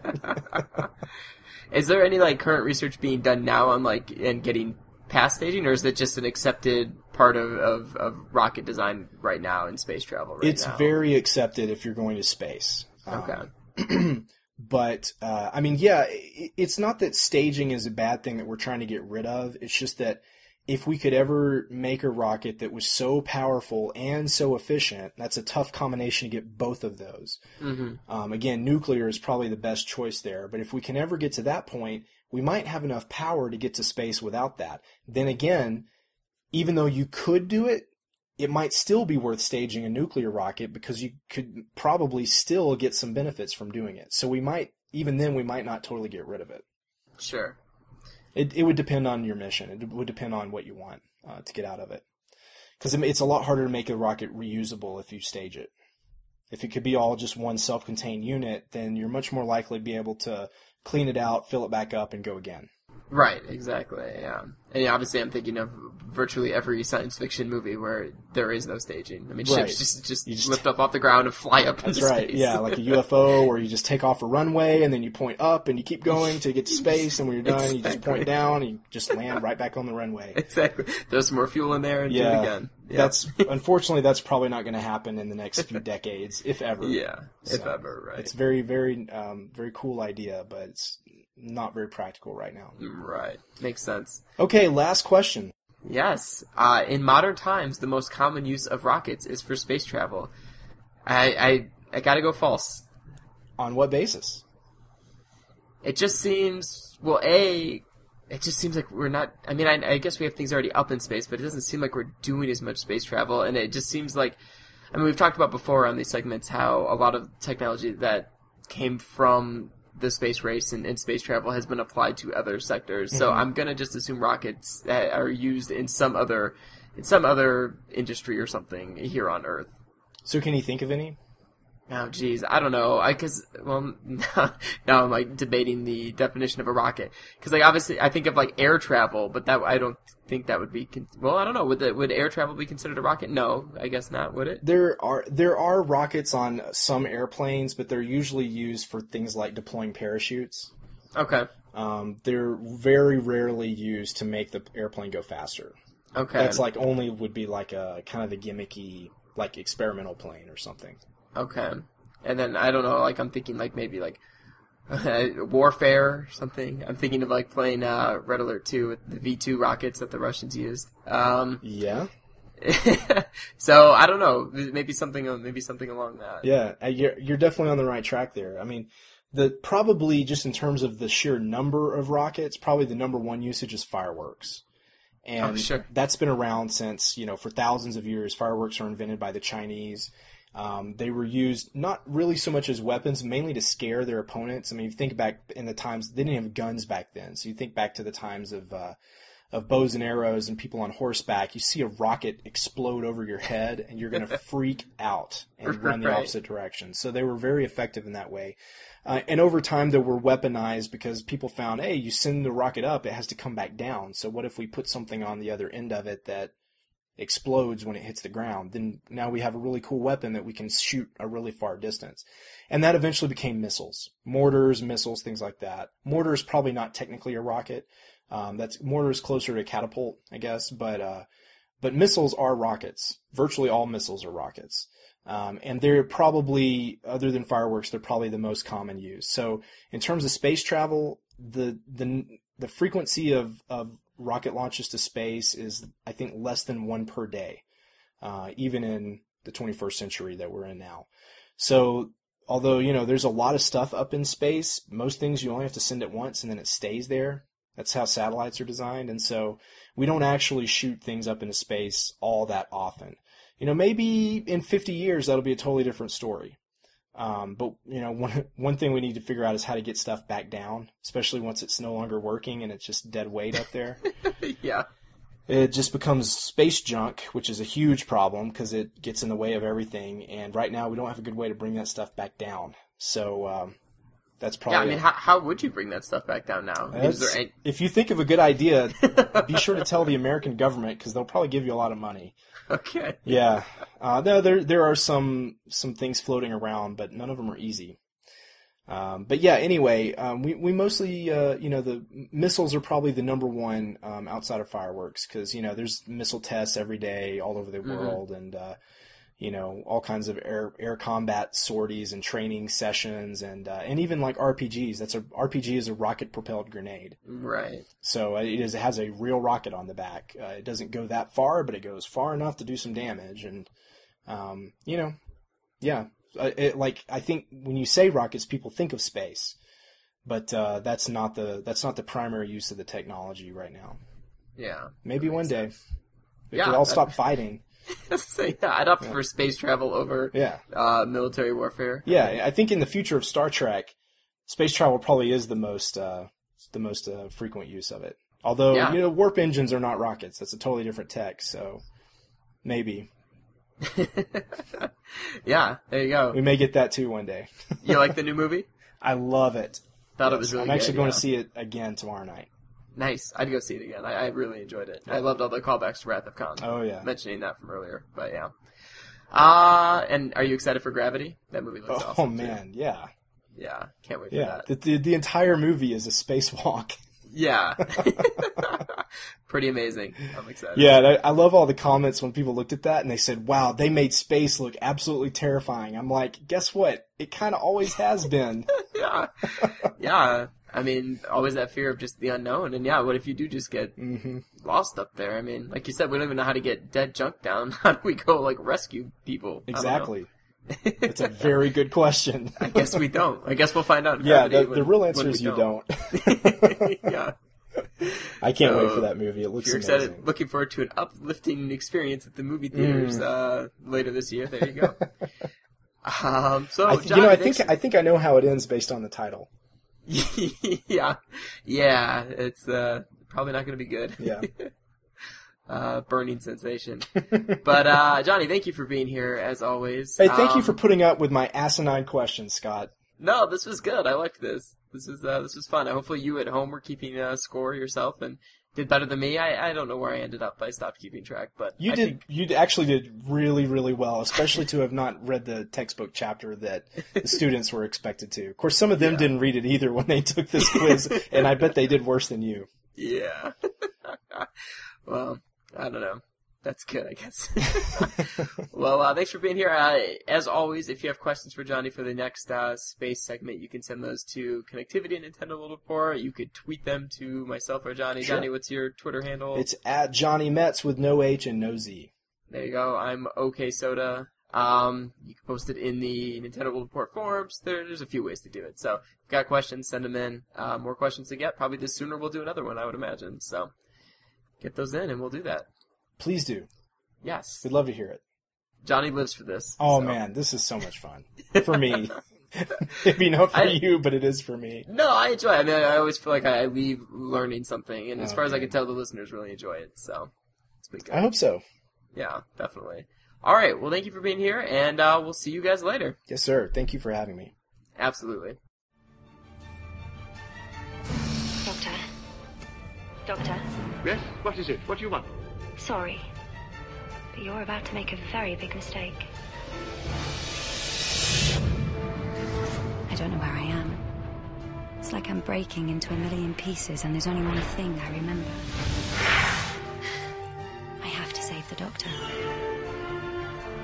He always looks different. Doctor! I always know it's him.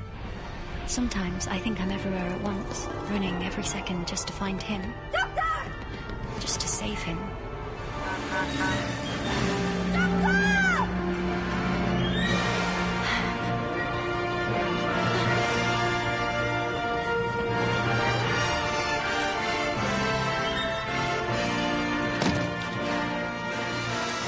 Doctor? But he never hears me. Almost never.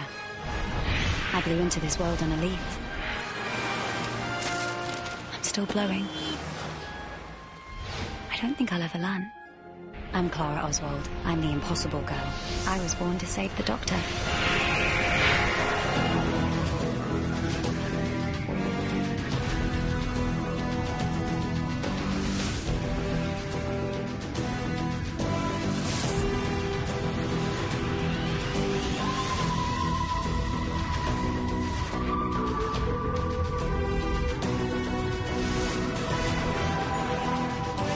Hello everyone, and welcome to this bonus segment of Connectivity. I'm Scott Thompson. We're going to be talking about the finale of Doctor Who here. I've got Patrick Barnett. Hello. Amanda Albert. Hello. And Nicholas Bray. Hello. Hello. The dream team of Who fans, I guess, on the staff of NWR, and relatedly to the staff of NWR. And I think Amanda, we need a new name to officially call ourselves. Yeah. What did they call the conference and the episode? Did that have a name? The Shadow Proclamation type thing? Is that what you mean, or? No, the conference call. Oh, okay. I don't know if they had, but that was a good, yeah. If they had had a name for themselves, we would have totally stolen that for this. But I don't think they did. I think it was just a conference call. Who is Strax? Patrick is Strax. Okay. I picked that. So we're going to be talking a little different than the last segment did. We're not going to go over every episode from this half season, or half of this half season. We're going to just talk about the finale because it was amazing, and there's a lot to go over with that episode, speculate for the future, and all that kind of good stuff. So yeah, let's just jump right in. Immediately, we get a lot of shots of classic Doctor Who, the first Doctor and an assortment of others. Amanda, Nicholas, you are fans of the classic Who. Did your hearts just swell with joy when you saw that immediately out of the gate? I had a heart attack. Yeah, seeing Hartnell with new sort of footage sort of thing was like really cool. Yeah, so what was that footage? Was that from anything, or is that just sort of like restored footage? I think I read it was from the Aztecs, and they used some other story as well, and colorized him. Sure. Yeah. Yeah, that was pretty cool. I loved seeing Gallifrey too. That was so cool.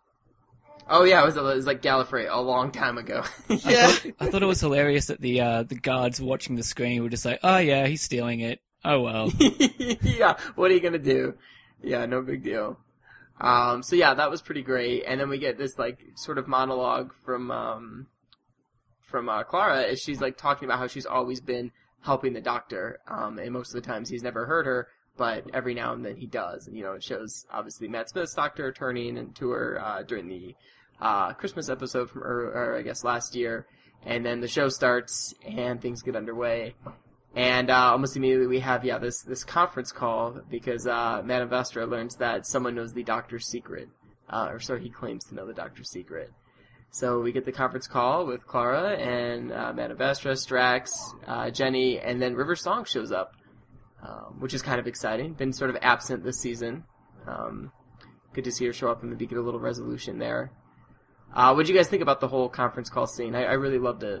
It was nice. It just felt odd, I think, for Who. Well, I mean, not odd because Who is odd in general, but felt different. Well, they've talked about astral projection before. Yeah, I guess. It's just, I don't know. I really liked the build-up, and I thought it was also fairly humorous with Strax and everything going on, but I didn't have a problem with it. I thought it was really cool, especially when Jenny was killed. It was like, oh no. Oh, yeah, that was such a bummer. At first, those two characters, when they first came on, they used to annoy me, but now I've grown to like them so much that I was like, oh, don't let anything happen to her. I don't want that character to die now. Right, they're really great. You could almost do another, like, Torchwood, like, spin-off of just the three of them two and Strax. Oh, yes, Mike and I were joking about this today, and Mike had the best joke. It's his joke for this year. It was, okay, he gets one good joke a year. He's awful usually, but today he's on it. The name of the spin-off would be The Strax of Life. Oh, pretty good. I like it. I like it a lot. We're not talking about this episode, but the Crimson Horror was kind of a good segue if they ever wanted to do a spin-off show for them. Oh, Yeah. yeah, that'd be of them great. on their own little adventure. Yeah, at least for like the first half or so, yeah, until they get the doctor back and sorted out. Let's start a petition. Let's make it happen. But I actually really like the scene culminating with the death of Jenny. Just because it's kind of set the tone for the episode, and it made everything just seem so dramatic. And then Shit is gonna get real. Right, and then you're seeing the Whispermen, and they just seem creepy as fuck. And they've infiltrated this secret meeting and stuff, and you're just like, what the hell is going on? And then I think what really nails that home is when Clara wakes up and she talks to the doctor, and you see that he's like visibly shaken about the having to go to Trenzalore. He's upset, like he's cursing. And, I mean, you can just tell he is not looking forward to what's about to happen. That moment, kind of parallel to it reminded me of in Series 6, where that last episode with Craig, where he knew the next day he was going to go to Lake Silencio, and he was kind of hemming and hawing and being emotional about it then, too. I don't know, just kind of... there's so many parallels, I thought. Not this is one, but tons of them throughout this whole episode that reminded me a lot of how the last season wrapped up. Matt Smith's acting in that scene was really good as well. Mm-hmm. Oh, yeah, totally. He sold it. I mean, he goes from this, like, just childlike, normal doctor, playing with the kids who have already left to go to the movies, and he's, like, playing hide-and-seek with them, and then to just completely 180 and shift to this, like, just really emotional... troubled scene. I thought it was really well done. And then ran like a girl to his room. Yeah, hidden the TARDIS. Absolutely. So from there, he decides to go to Trenzalore. We get the TARDIS trying to fight it and not let him go, which is pretty cool. I like these moments where they're building this relationship between, the Doctor and the TARDIS and giving the TARDIS some life of its own and decision-making and stuff like that. That's a really nice touch. Even the TARDIS knew it was bad news for the Doctor and didn't want to risk losing him. So it just shut itself down, so he couldn't go. So stubborn. And yeah, they land on Trenzalore and find almost immediately a huge giant TARDIS, marking the Doctor's grave. And we learn that's not just a sort of built tomb for him or anything, that's the actual TARDIS. It seems when it's dying, the bigger on the inside starts to come outside and it grows in size. Which is awesome. Yeah, I love thinking about that. It makes so much sense as well. Like, when I first saw it, I was like, oh, that looks a bit comical. But then when the Doctor explained it, I was like, yeah, that makes sense. Yeah, yeah, why not? If it can be bigger on the inside, why not let that escape and make it bigger on the outside? Sure. It makes me think, like, I kind of assume the Doctor has all these types of monsters and stuff trapped inside the TARDIS. I wonder if when that thing was blowing up, if that stuff leaked out too. Things escaping. Well, yeah, he said his grave is possibly the most dangerous place. Yeah, that would go right along. And then I think we get the first kind of big reveal of the episode. We learn that River Song, who was in the astral projection, conference call, it's the dead, quote unquote, River Song. It's not the one he's been, having adventures with the past few seasons. It's the one from David Tennant's run, who is, in the library. Yeah, post-library. Yeah, that's, sort of making this the last appearance for River Song, you would think. Is this now a bad time to bring that up? Do you guys think it is? No, go ahead. I don't think it is. I wouldn't think so either. They've been juggling her timeline around. When they first introduced her, they kind of showed it as they were moving in opposite directions. Right. But after we saw essentially the beginning of River Song when she actually transformed into her, she was then used later in The Angels Take Manhattan. So obviously that isn't the case anymore, that they're moving in reverse directions. I think it's like the end of seeing her regularly, obviously. Maybe once a season. I don't even think that often. I think with the end of Amy Pond, they were like, okay, we need to kind of cut ties with all of that, and we just need to move on. And I think River Song was the last tie to that. So maybe she pops up, like maybe at the end of Matt Smith's run. Not unlike David Tennant's run where he goes and visits all his old companions. Maybe we see her before Matt Smith is done. But for the foreseeable future, I don't see her coming back. I think that this is good closure for her. Because I always wonder, have we really seen all her possible incarnations? Like, I know she gave some of them up, but, when we saw Mel's come back, it made me wonder, are there other versions, too, that we're unaware of?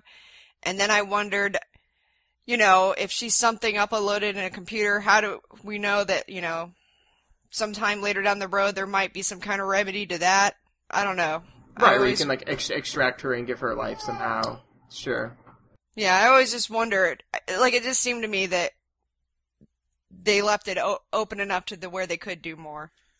I'm sure she'll come back at some point. I don't think it's the last time we've seen her, even if it's just for like a one-off sometime in the future. Absolutely. And then so from there, the Whispermen attack. They sneak into the TARDIS through Riversong's grave. He accidentally mentions that she's his wife before they fall. Oh, yeah, that was pretty good. She didn't know that? Yeah, you're what? Yeah, that was great. And, yeah, so then they get into the TARDIS, you know, they're going through it. I don't know, this portion I didn't think the most exciting. I think they get to the front of the TARDIS, there's, the Great Intelligence, who we learn is the baddie after all, pulling all the strings, which, Amanda, I think that's, you know, you kind of called that would be the case. Hooray! When they were running through the, walking through the TARDIS, was that where Clara was feeling sick or something? Oh, that's true. Yeah, that was her interesting. memory. Because apparently, that was like a callback to some story in the Sixth Doctor's run. A companion did something similar, I think, and the explanation was the same. Yeah, it said the same thing to Adric, too. Oh, right, yeah. Oh, really? Oh, that's pretty cool. Well, yeah, so she starts to remember the stuff that had been erased from her memory from the Center of the TARDIS episode, where the Doctor basically tells her that she has died numerous times, you know, while accompanying him during different things, and he can't figure it out. And so that starts to come back to her, so now she's not even, like, wholly trusting the Doctor, you know, she doesn't really understand what's going on. And so, yeah, then they get to the front of the TARDIS, there's the Great Intelligence. We see that Jenny has been brought back to life. Conveniently. Kind of taking away some of the drama and excitement from a little bit earlier, but that's okay. I mean, but it was cool to see Madame Voster kind of lose her shit for a minute there. Yeah. When she thought Jenny was dead, because that character has always been pretty composed overall, and then for a minute she just kind of loses it. And I thought it was really good just to see that for a moment of her. Yeah, that's true, to see her come unwound. And then she even has that great line. I think Strax is, you know, when he brings her back to life, is like, you know, like no big deal, nothing too challenging or something, like nothing just too the great. heart. Yeah, and then she's like, you know, like I beg to differ or something like that. You know, that it is. I don't know. I think the fact that they're giving that character that much depth also lends to them kind of doing a spin-off. Yeah.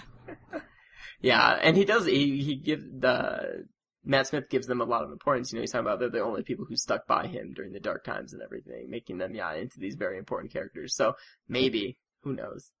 I mean, Torchwood's done now, right? So why not? I don't know. It probably won't happen, but we'll see. So yeah, then the Great Intelligence is telling the Doctor to open the TARDIS with his name. Doctor won't do it, and then the TARDIS opens because his name is Please. Yeah, exactly. For a split second, I thought that, and I was like, what a dumb twist! Fucking Stephen Moffat! I was so irritated. And then, it turns out River obviously said it, but no one heard it because only, we think at the time anyway, that only Clara can hear River. Wait, so Clara was there, right? She would have heard it, right? Yeah, but she already knew inside it. the TARDIS. She did? She remembered it from Journey to the Center of the TARDIS when she read the book. Oh, right. Oh, you think so? I don't think she did. Because they didn't show that clip either. No, because I remember she was remembering, things that happened in that episode, Journey to the Center of the TARDIS. I guess maybe I'm wrong to assume that she would have also remembered his name then? Maybe it's implied. I don't think she remembered everything from that episode. I think it was just bits and pieces, like flashes of... But you're right. You maybe that'll be something they'll call back later. But during the episode, they didn't show a clip of her reading the book. They showed clips of the Doctor having that conversation with her about her dying, but never never showed her reading that book. Some stuff is so ambiguous sometimes. It's like, I don't know how you don't draw like weird conclusions because it's just like, I don't know. I think that's what it is. Yeah, but that would be pretty amazing if she made it clear that she did remember that. That'd be a game changer. A game changer. So they get inside the TARDIS, and there we see not the Doctor's body, which you might expect to find, but sort of a just open like rift in space and time, which is all the places the Doctor's been and all the things he has done. Basically, sort of all his like memories, I guess, kind of just sort of floating there. which seems dangerous. You'd think Time Lords would devise a better way of dying, rather than just like dying and let people jump into their essence and change everything they've ever done. It's like when a Time Lord dies, does this like light just sort of spark up out of nowhere and just like and just float there forever? Yeah. Like, is there like a field of dead Time Lords somewhere where there's just light everywhere? Well, like where Gallifrey was destroyed, yeah. Is it just like one big white light now? It turned into a star, yeah. That's what stars are. They're dead Time Lords. Oh, there you go. Oh, I like that. Oh, I love it. That's the best thing. Stars of dead Time Lords. I'm into that. Yeah, who knows? Maybe it's because he died in the TARDIS. Guys, maybe our son is the Doctor.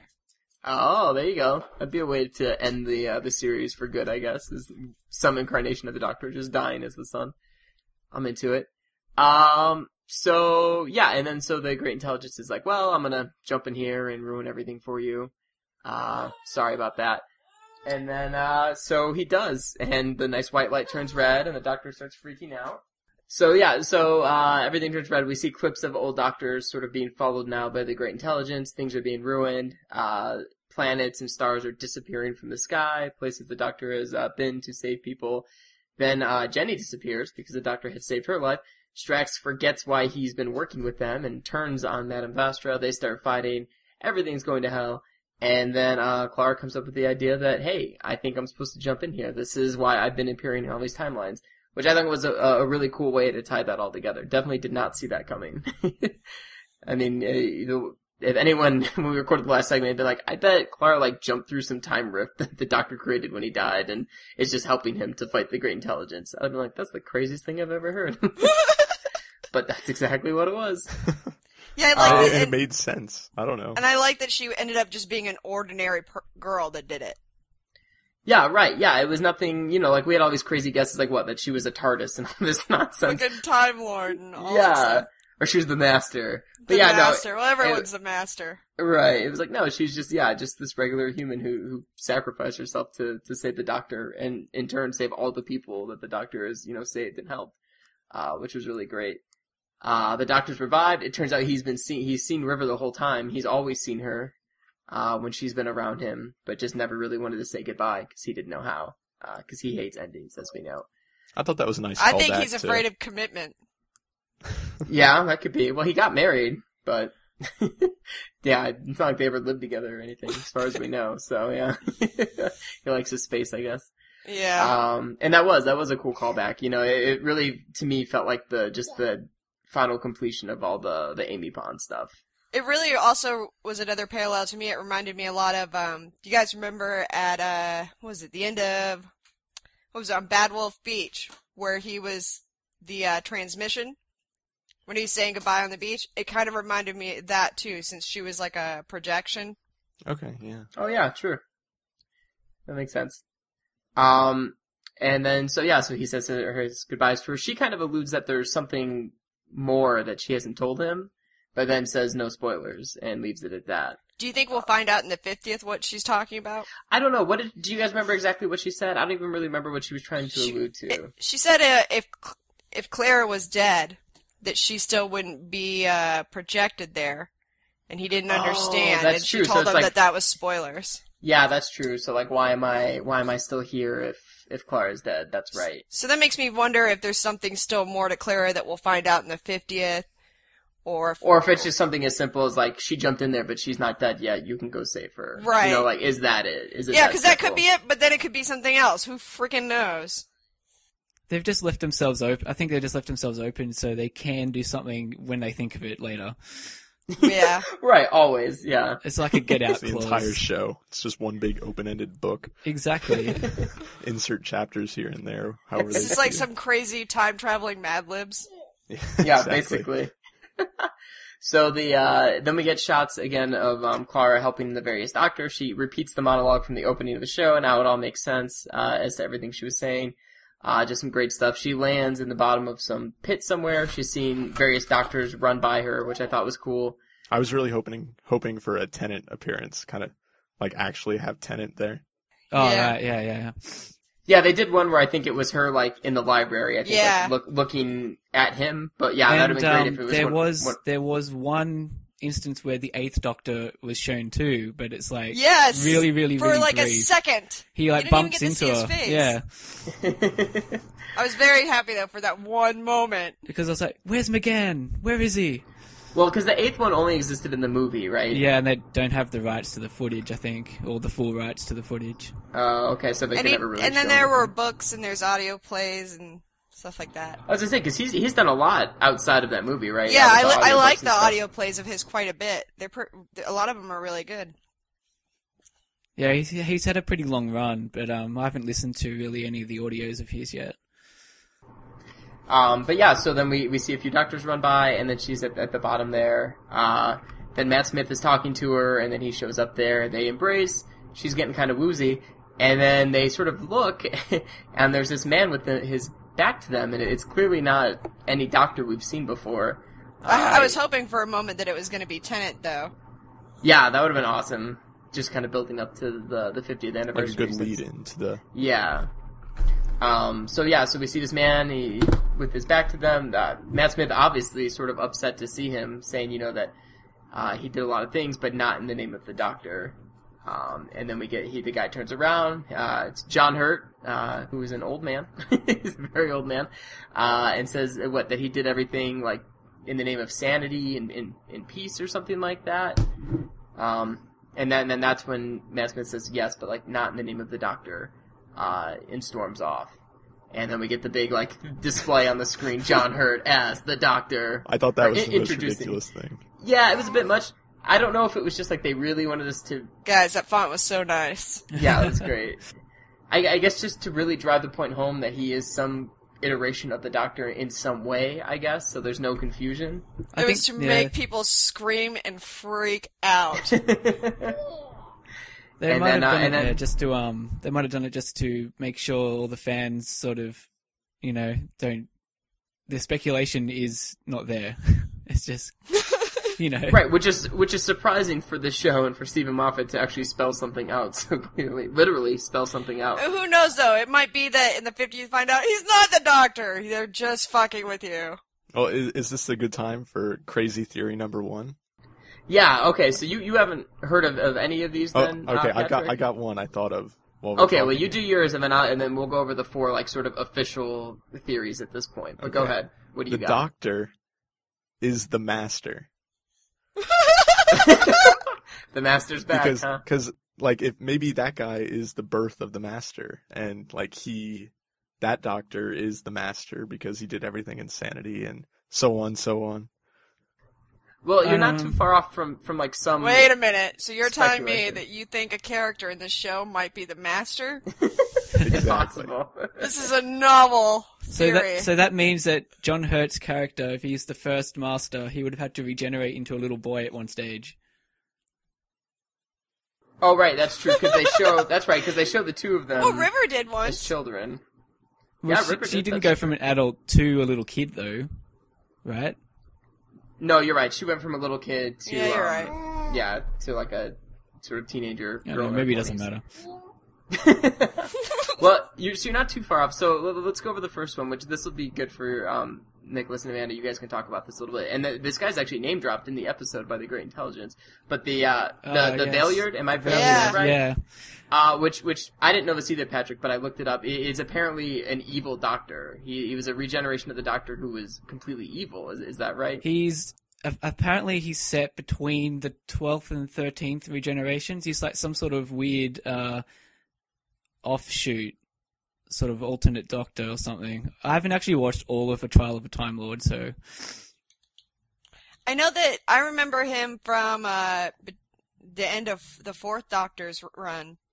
Him being there, and then when he regenerated into 5, the Valeyard became part of it. He merged when he was regenerating.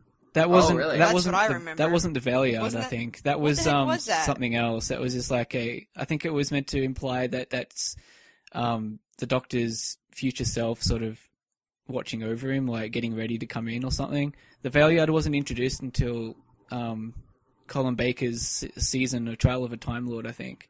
Yeah, it was. Okay. It was the Trial of the Time Lord. It's like you said, he was, I'll read exactly the sentence I've got here in front of me. An evil amalgamation of the Doctor who'd somehow emerged from between his 12th and 13th incarnations.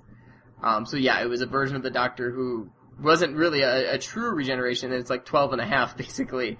But yeah, it was just like pure evil. And at the end of that story, he apparently says that he'll come back, like the Doctor he'll still be there when the Doctor catches up, sort of thing. Something along those lines. So, and if Hurt is like one of the Doctors, and that means all the numbering is wrong, that means they're getting awfully close to having the Valeyard around at some point. Yeah. Right, if Matt Smith is actually the 12th Doctor, which is another theory. But before we move off the Valeyard, the Great Intelligence does name drop him. He's talking to, I believe it's Madame Vastra, and he talks about how the Doctor has still not fought so many things that, that he ends up fighting throughout, his lifespan. And he specifically mentions the Valeyard, which would make you think that would be in the near future at some point. Well, he said something, wasn't the line something like, he'll have our name soon enough, or something like that? And then he said the Beast, the Storm, and then the Valeyard? Yeah. Okay. So, tell me if I'm reading that wrong, but I'm thinking when he's saying something like that, because he said he'll have our name soon enough, aren't they referring to themselves? I don't know. It was just ambiguous the way it was worded. I didn't know if they were talking about somebody else or themselves. Yeah, no, I don't know. I have no idea. But, yeah, so that's one theory there. And then you sort of alluded to this, Nicholas, just now, but the idea that, John Hurt is actually the Ninth Doctor, and then, Christopher Eccleston was the 10th Doctor, and so on and so forth. So everyone's actually bumped up one. And the reason being that they don't consider him is because he's the one who destroyed Gallifrey and killed all the Time Lords and all that stuff. And the Doctor doesn't consider that a part of him because, that, I don't know, like maybe the Doctor thinking he wouldn't have done that, or that was just, or maybe I don't know, can't deal with the fact that he did that, so he doesn't like to acknowledge that was part of him. Yeah, I like the idea of having like a disgraced version of the Doctor where his other incarnations sort of reject him and it's like, you're not the Doctor, you're not really one of us, the good guys. Right, exactly. And based on what John Hurt said, I mean, you could kind of maybe make that, you could kind of see that being the case. He says that, I did it for sanity and peace, all that stuff, and he says, well, you didn't do it in the name of the Doctor. So that definitely all kind of builds on that.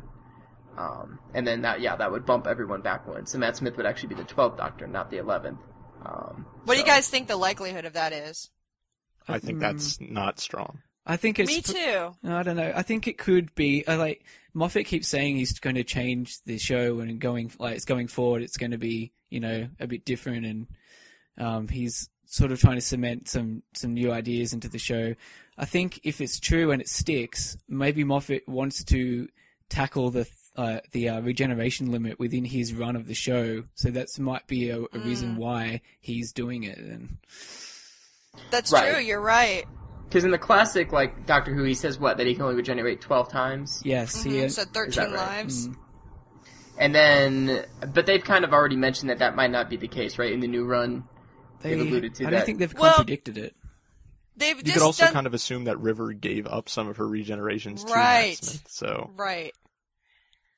he might have a whole pile of them now sitting in his backlog.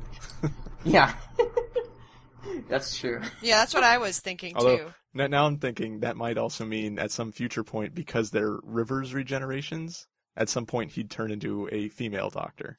Because they're River's regeneration. Well, supposedly he can turn into a woman. He's I think when he talks about the Corsair, Matt Smith, he specifically mentions it. Yeah, he thinks he's a woman, and then finds out he's not. Yeah. So I don't know, but yeah. So that's one, and I think I like that one the best. I think that one makes the most sense, and I think that'd be the most interesting. And then so you get David Tennant and Matt Smith combating this actual Ninth Doctor. Which is why it'd be great if Christopher Eccleston came in, because then you'd have all the Doctors that came after him fighting him, which I think would make sense. I don't know if he's going to be the baddie. I don't think he will be. Oh, you don't think so? No, I don't think he'll be actually the bad guy. It might be something else. Maybe. Oh, it's the Zygons? Is that? Yeah. Oh, the Zygons. Are they actually bad? Oh, I got it. That guy's not the Doctor. That's a Zygon. What were the Zygons? They were a baddie from classic Doctor Who, and they're shapeshifters. They look like these tentacle-looking things. They're confirmed to be in the 50th. Yeah, they are. And Shapeshifter. Terror of the Zygons comes out on DVD around like August or something, or September, I think. Gonna have to watch it. It's a 4th Doctor story. So, and then another theory here is that he's the original Doctor, I guess Dr. Zero, if you will. And then, I don't know, and then he led to the first Doctor. With that theory, maybe, is he the Doctor that possibly destroyed Gallifrey?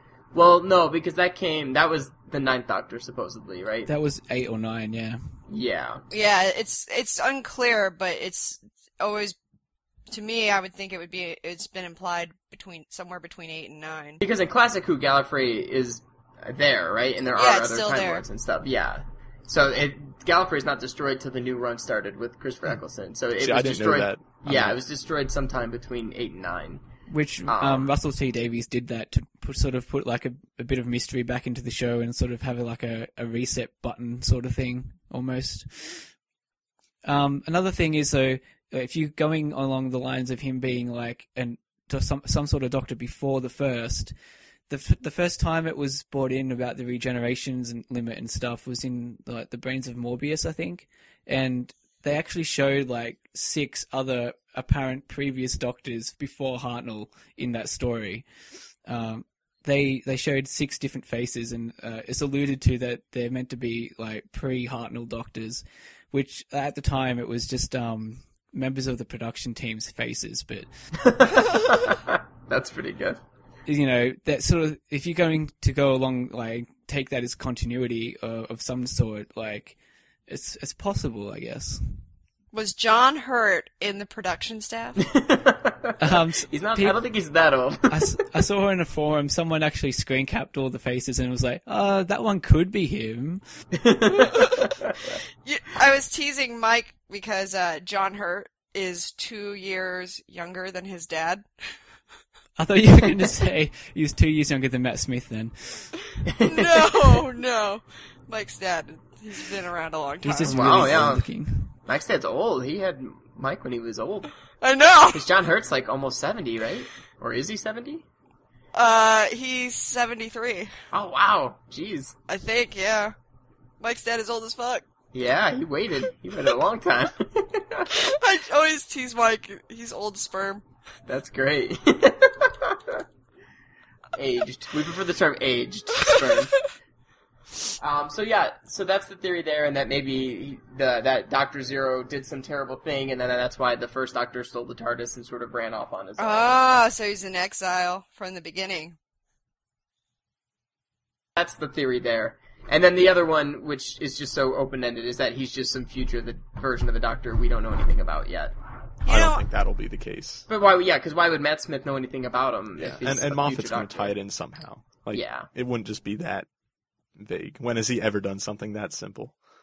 There's a good chance I'm wrong, as with most theories. But I wondered too. I mean, to me, it would seem that that's possibly the Doctor that ended the Time War, and since we don't necessarily know what ended with 8 and what happened between 8 and 9, that maybe that's an older version of the 8th Doctor that we haven't seen. I don't like that idea. I don't necessarily like it, but I just wondered. No, but I don't think it would be either because, like, how disrespectful is that to McGann? Like, he could easily play an older version of the 8th Doctor.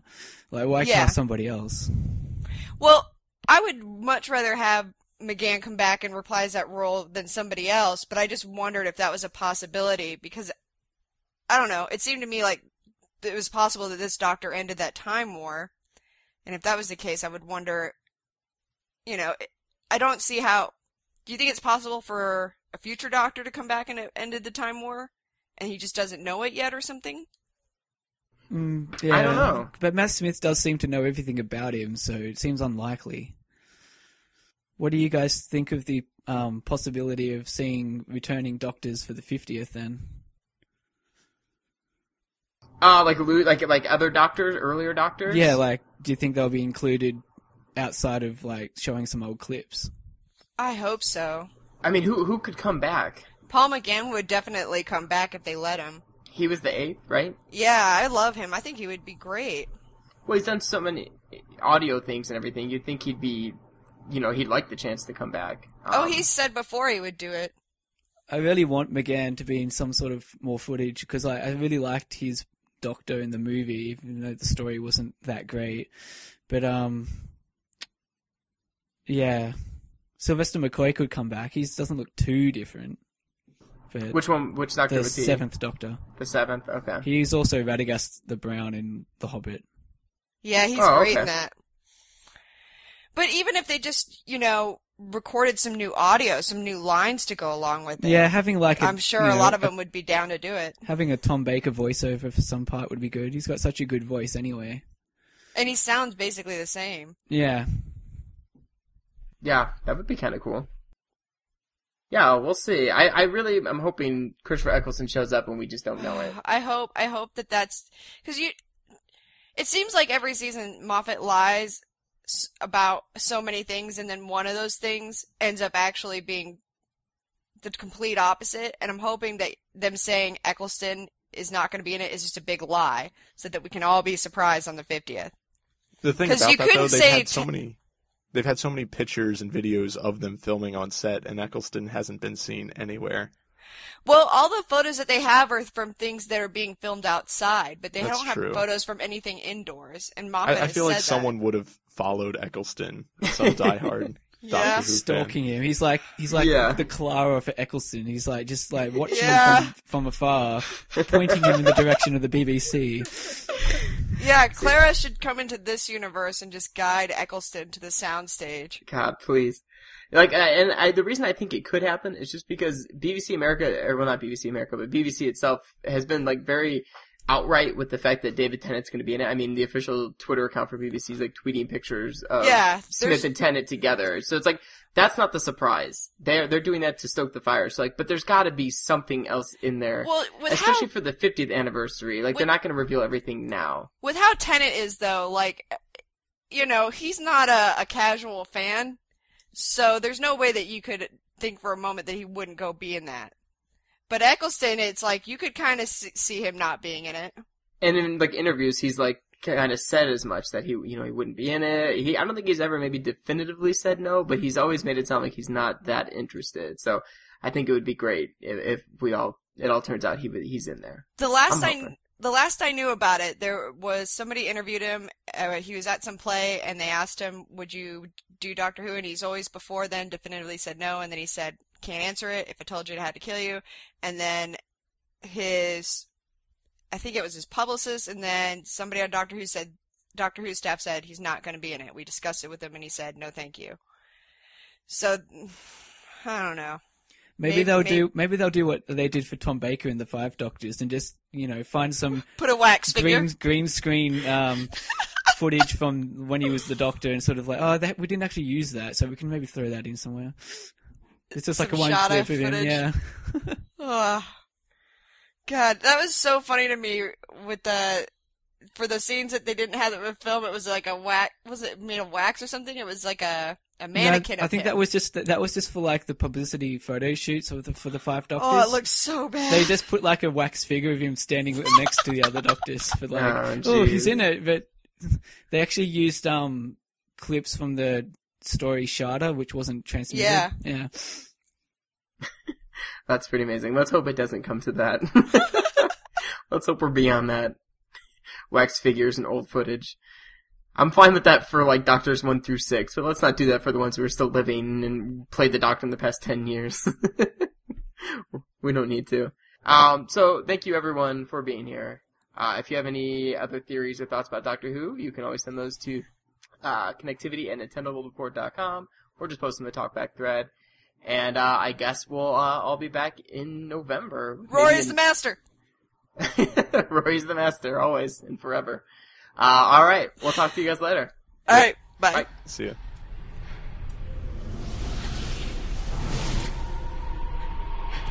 Doctor? Doctor!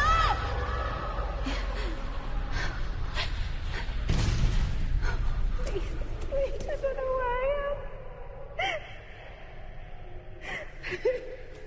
Clara. You can hear me. I know you can. I can't see you. I'm everywhere. You're inside my time stream. Everything around you is me. I can see you.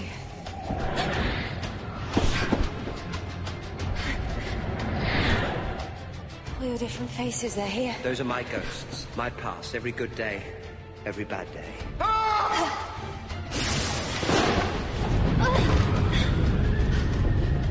What's happening? I'm inside my own time stream. It's collapsing in on itself. Well, get out then! Not until I've got you. I don't even know who I am. You're my impossible girl. I'm sending you something. Not from my past, from yours. Look up. Look. This is you, Clara. Everything you were or will be. Take it. You blew into the world on this leaf. Hold tight. It will take you home.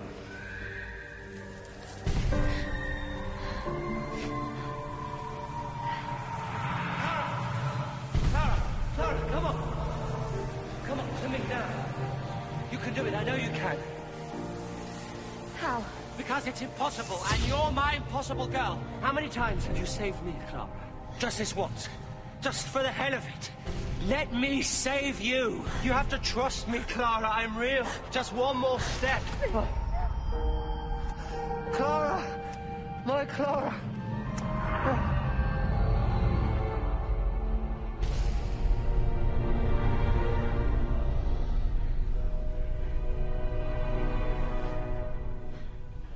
Who's that?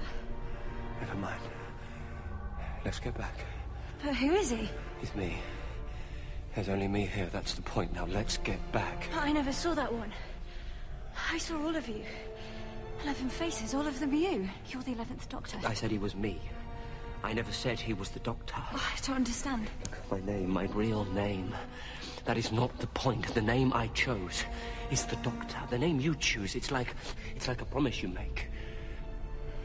He's the one who broke the promise. Clara? Clara? Clara? Clara? Here's my secret. What I did without choice. I know. In the name of peace and sanity. But not in the name of the Doctor.